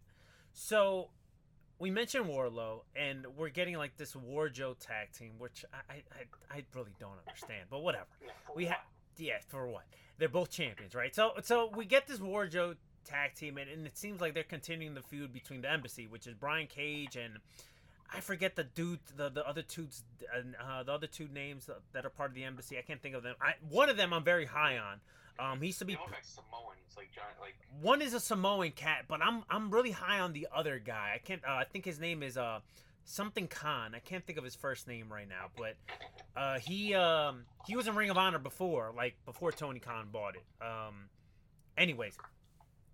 He's part of Shane Taylor Promotions. I can't think of the cat's name right now, but anyways, they're continuing this feud with Embassy, and now FTR is involved with it or whatever. And within all this melee, we get a return of Shawn Spears, but this time we're getting the Perfect 10 gimmick back. I know there were some mixed opinions about it. I personally necessarily don't mind it. Shawn Spears got a great pop in Canada, his home country, and I guess the Pinnacle's back, sort of. I don't know. I guess, is Samoa Joe part of the Pinnacle? I don't know. I know. I don't know. Yeah, listen, I was very surprised to see Shawn Spears back because I read that his contract was coming up and he wasn't going to be back in AEW. Obviously, that ended up being false. Mm-hmm. But I'm glad it was because I've always been a fan of this guy. I mean, I think he's great. I think his gimmick, the Perfect 10 was awesome. I think when he came to AEW and he got the chairman gimmick. That whole feud with Cody Rhodes. He should have won that. That's why. Yeah. He should have won that match. Yep. 100%. Him and Tully, though, were so good. And, yeah, I've always been a fan of this guy. So I was happy to see him back. I thought it was a little random, but he did get a good pop because he got a great he's pop. from Canada. So, and then, we see the reason he left is because his mom passed and all that stuff, which is very, very sad. Yeah. Let me tell you something. When he got on the mic and he started kind of just going on about just everything that's been going on top of talking about his personal stuff, but then right in the beginning of his promo, he goes like, I know there's been a lot of rumors. Well, that's all false. It's not true. he just completely put an axe on everything. Yeah, well, good. I mean, it's just another situation. And you know what? That's one thing. Out there, right. That's one thing I noticed that AEW's been doing a lot. Because obviously there's this narrative now that AEW is just a toxic work environment, right? Just because of the things that we've been seeing. But what I've been noticing is a lot of these guys, especially at the end of the show when it's like just for the crowd, they're talking about how don't believe the bullshit you read. Guys like Chris Jericho, guys like Jon Moxley, guys like Claudio, guys like now Shawn Spears and even FTR, like they're going on record saying, hey, this is still what it is. AEW is still a great place to work. Yeah, there's some problems backstage, just like in any other workplace, but this is still a great place to work. And then Shawn Spears obviously started touching on some of the stuff that he went through. Obviously, him losing his mom, that definitely touched me in a personal level. I'm sure it touched you as well. And then just him going to be a father, which, that there's like some silver lining with that. So, yeah, I really did enjoy Shawn Spears' live promo to the crowd. And listen, I never disliked Shawn Spears. I think Shawn Spears has all the tools to be the guy. The problem is Shawn Spears' booking, not just in WWE, but in AEW, has been meh. Yeah, he's never been given a fair chance, in my opinion. The only thing that he had going for him was that Cody feud. That was even before AEW even had television. It was going so good, and then as soon as Cody beat him, I feel like that was the axe. Like, that was it. I know he's been he appeared with, MJF a few times. The Pinnacle. Like that, but he was kind of like, he was kind of a goof. Like, he was a lackey. I don't know. And I kind of just liked when he was badass with, Shawn Spears, with Tully Blanchard, and, he came out with the chair all the time, and I don't know. I just feel like they definitely dropped the ball on him, but they did that with a lot of people, so I'm not surprised. But happy to see Shawn Spears back, and maybe he'll get some more TV time now. I don't know. I mean, I don't know when his baby is being born and everything like that, but yeah, I definitely enjoy seeing him on TV. So hopefully we see him a lot more. Yeah, me too. All right, more on the Ring of Honor front, because I know this is your fate.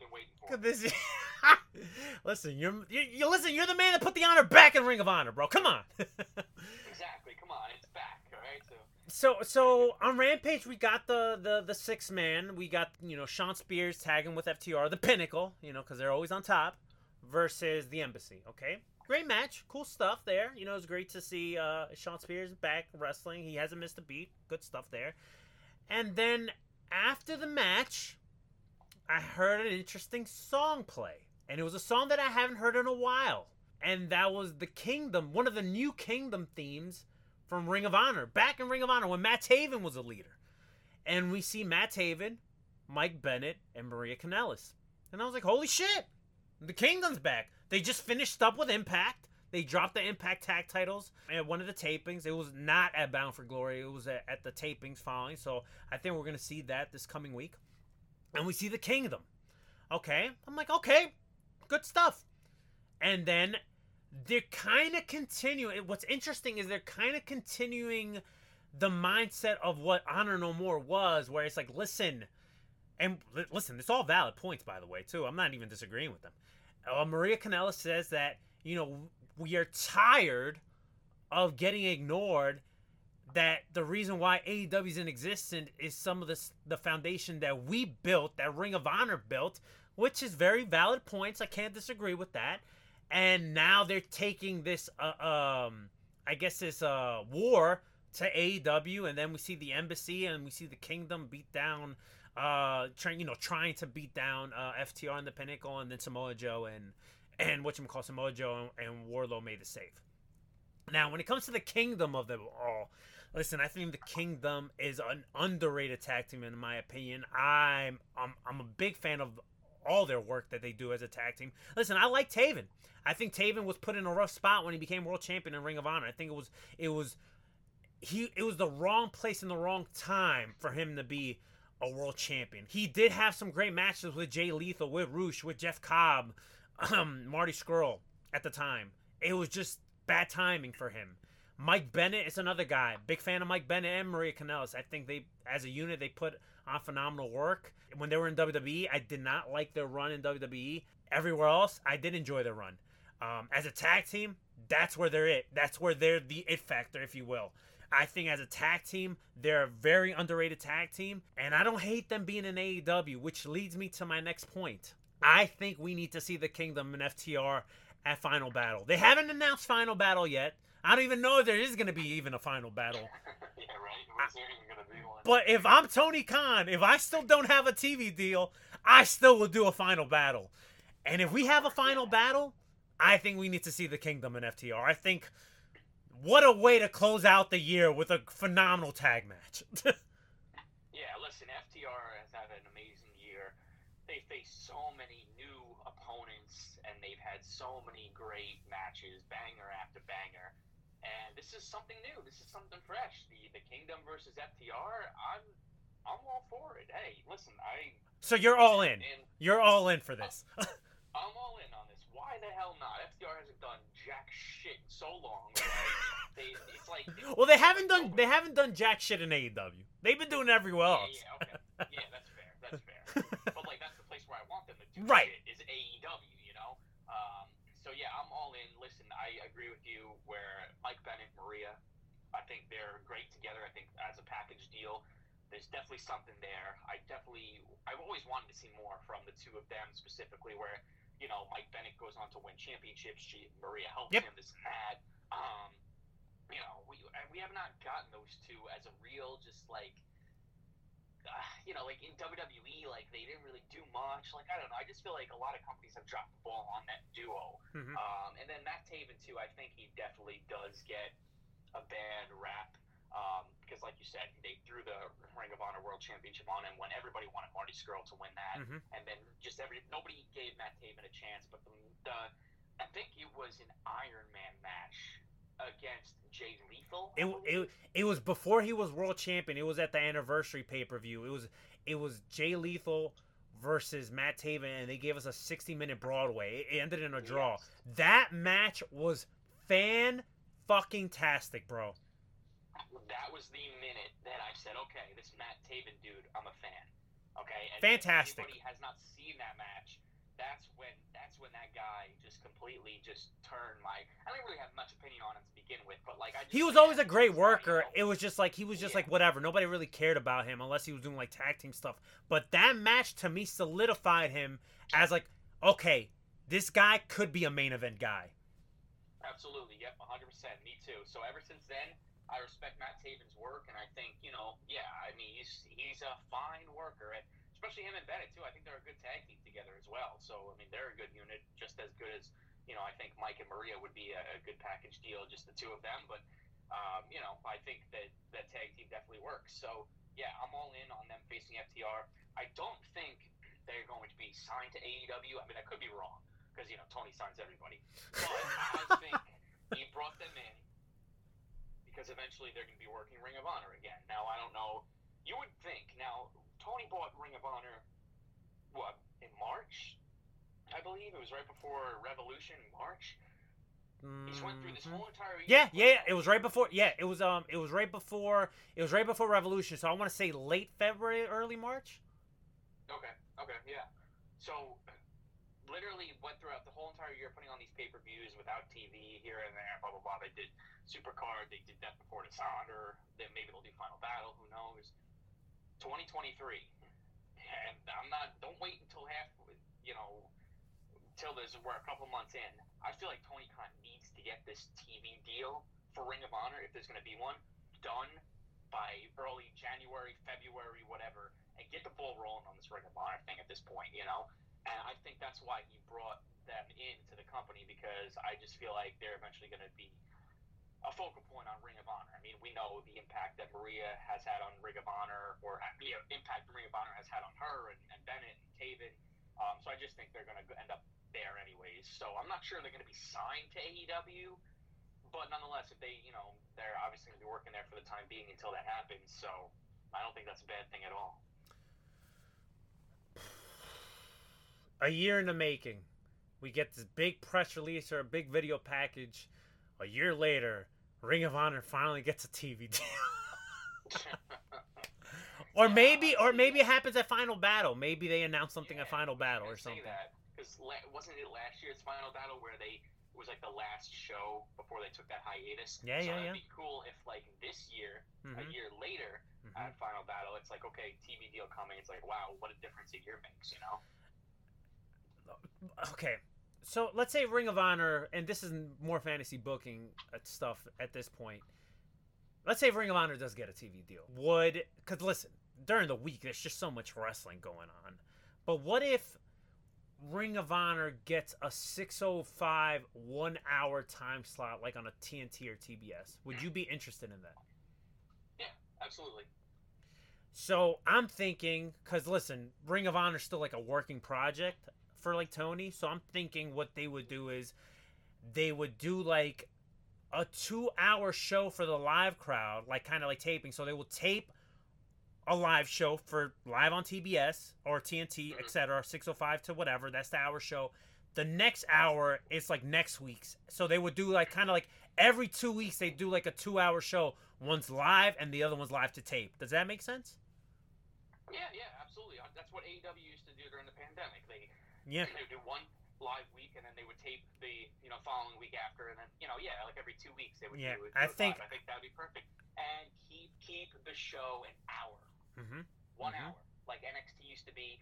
I think Ring of Honor TV used to be 1 hour as well. Yeah, yep, 1 hour. 1 hour program, and I if it's interesting enough, I mean, I'll definitely give it a chance. I'm not just gonna. Absolutely. Watch it from the get go, but like keep it 1 hour, and if it's good, I'll watch it every week. Another 2-hour wrestling show. I don't think we need that. Right. Yeah, it's too much, but I think that's ideally I would like that, because it kind of brings you like the whole like old school prestige like WCW NWA vibes with the 6:05 stuff. Yep. Obviously being on TNT and TBS, and then why not I think Ring of Honor kind of fits that mold, right? So why not put it on there? The network that they end up on, that's the biggest thing for me too. Like I don't know if I guess if they work something out with Warner, then they could do it on TNT and TBS. But I mean, I don't know. I mean, it's gonna be on True TV. Yeah, right. I'm expecting something like that, because at this point, I just feel like wouldn't it already be on TNT or TBS if Warner wanted more wrestling? Like that is true. Company? That is very very true. What's taking Tony Khan so long then? I don't know. He might want his own complete separate network for that, but I don't know. That is very true. That's a good point. Well, we gotta wait and see. It's hard to find a network that wants wrestling on TV, especially something that might not do amazing ratings too. You don't want Ring of Honor to be jumping around like Impact has jumped around to 47 channels in the past 3 years. You also don't want that, because that's embarrassing, and that's not what Tony Khan's. I mean, that'd be very embarrassing for Tony. So I don't know. It's weird. I really don't know. I don't know what to expect, and I don't even think Tony knows what the hell is even going on with this Ring of Honor thing. I think he just bought it and was just like, all right, we'll see what happens with it. Tony might not know what he wants to do with it, but I'm sure like the next time Ring of Honor, like we get an announcement for like another Ring of Honor show, whether it's like a pay-per-view or maybe like a live special, he's gonna say it's one of the greatest Ring of Honor cards in Ring of Honor history. Yes, yeah. Oh, he's gonna gloat about how every show is the best Ring of Honor show in the history of Ring of Honor. Every pay-per-view is the best pay-per-view in Ring of Honor history, and then say it all again the next show. All right, let's wrap up, dude. We talked about the potential of there being another Final Battle, right? And I think we are going to get some announcement, maybe even at Full Gear, about Final Battle happening. So if we was to get the Kingdom versus FTR for the tag titles at Final Battle, who the hell does Chris Jericho face for the World Championship? Who does he defend the World title at Final Battle? God, I don't know. It's a great question. By the way, whoever he faces, I think Jericho needs to retain. I think Jericho should hold that title for a while. Oh, yeah, totally, 100%. I don't know, man. What are the options? Like, I'm trying to think. Like, obviously, there's been so many Ring of Honor champions in their history, but half of them, obviously you can't face anymore because they're all in WWE. I don't know, man. I don't know. I'd like to see Adam Cole, but I don't know what the heck is going on with him and his injury. It's funny, because apparently there's like a lot of gray area. See, like Meltzer reported something about, and it's gonna sound like I'm like I don't like Meltzer or anything like that, but it just says that Meltzer sometimes he kind of like sometimes when he has an opinion about something, he kind of like turns it in a way where it's fact, and he does that a lot of times. But he did mention something this past week where apparently Adam Cole's injury is like really, really bad, and it could be like career ending. And when he said that, like, I'm like, man, I hope that's not true. And then I also started scratching my head. I'm like, wait a minute, wasn't it like just like 2 weeks ago Adam Cole was like, be ready, when I come back I'm taking everything. So it's like, why would he tweet that if like the injury's that bad? Yeah, honestly, I don't know. I take everything with a grain of salt. I know, Meltzer is pretty reliable when it comes to news, but I don't know. I just feel like he doesn't know as much as he thinks he does sometimes. So I don't know. I'm not thinking about that. I'm not. Right. I just want Adam Cole to be good. Yeah. I'm still holding out hope that eventually Adam Cole's gonna come back. But yeah, I don't know. Listen, I'm looking through like right now. Like I looked up former Ring of Honor World Champions just to get some ideas of who Jericho could possibly face.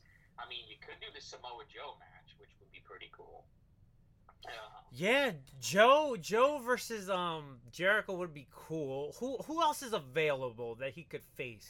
Yeah, like available. That's the thing. It's like you got like, again, these guys are an Impact. But you got Eddie Edwards. Jay Lethal is in the company, but I don't know. It's just like because they were teasing at 2 weeks ago on Dynamite. They were teasing like Jay Lethal possibly turning on Sanjay and I forget the dude's name. Sandam Singh. If they was to turn Lethal face, Jericho versus Lethal would be a dope main event for Final Battle. Oh yeah, they would put on a great match. You kidding? That would be a really dope fucking main event. Did you see earlier on this week? I think maybe it was last week. Nigel McGuinness is released from WWE. Did you see that news? I did see that. So I'm looking at right now. He's on this list. But I don't think he'll wrestle again, though. Yeah, probably not. But I would not put it past Tony Khan, honestly. Oh my God! Nigel McGuinness to have him face Chris Jericho, honestly, because Tony's a mark for all this shit. So who I don't want to see at Final Battle for the main event, and it's probably going to be a very unpopular opinion because he's like, how would you say? I don't want to see another Bryan and Jericho match. No. That should be done now. We've already seen 3. Only one of them was really good. That's it. I don't want to see no more either. I don't know. Listen, there's not many people on this list that I don't know. You get Christopher Daniels, your Kyle O'Reilly's, your Adam Cole's, your Dalton Castle, Jay Lethal, Matt Taven, Roosh, PCO. It's just Bandito. We already saw. So there's not many options. There's some, but I don't know. Maybe it's Jay, bro. Maybe it's fucking Jay Lethal. It could be Jay. Yeah, who knows? I also think it's not going to be up to Jericho to see too who he wants to face off with, because I think he has a lot of say in like who he wants to work with and stuff like that. So I don't know, see what he comes up with. Imagine he fucking goes like, "Listen, Tony, I don't care who you have to talk to, all right? I don't care what kind of deal you have to make, but if Cody Rhodes is clear, I want to face Cody Rhodes." Yeah, right. Just a one-shot deal. I want Cody. Because remember, and it kind of plays into the story. Cody Rhodes can never challenge for the AEW World Title, but not for the Ring of Honor World Title. Not for the Ring of Honor. And also, too, what Jericho just said about Cody recently, you see that stuff where he was like, I don't know, I forget, like, not a lot of people knew who Cody was before AEW. Like that. Cody responded, oh, there it is, man. It's a long time. There you go. We did it. There you go. Book it, baby. Book it. Oh, my God. Such good stuff. All right, bro. That's it, man. I think we covered everything. We covered everything from every fucking organization, bro. We really did, yeah. We covered so much to talk about, but I think we got it all done. Yeah, man. Great stuff. Great stuff. Give me your plugs, Zan. All right, at Lucha Outsiders on Twitter. Trying to be as active as I can on there, so definitely give that a follow if you have not already. All right, you can follow me at Rated R since 87. Make sure you follow us at Lucha Outsiders everywhere, Instagram, Facebook, and Twitter. I'm not going to plug where you can find the podcast or the show because if you're listening to this, you know where to find it. So for the old man Leo that's not here, for R Double Ryan Radar, I am yours truly, Mr. Rated R. Till next time, keep it Rated R and stay too sweet. Goodbye. And good night, Ben.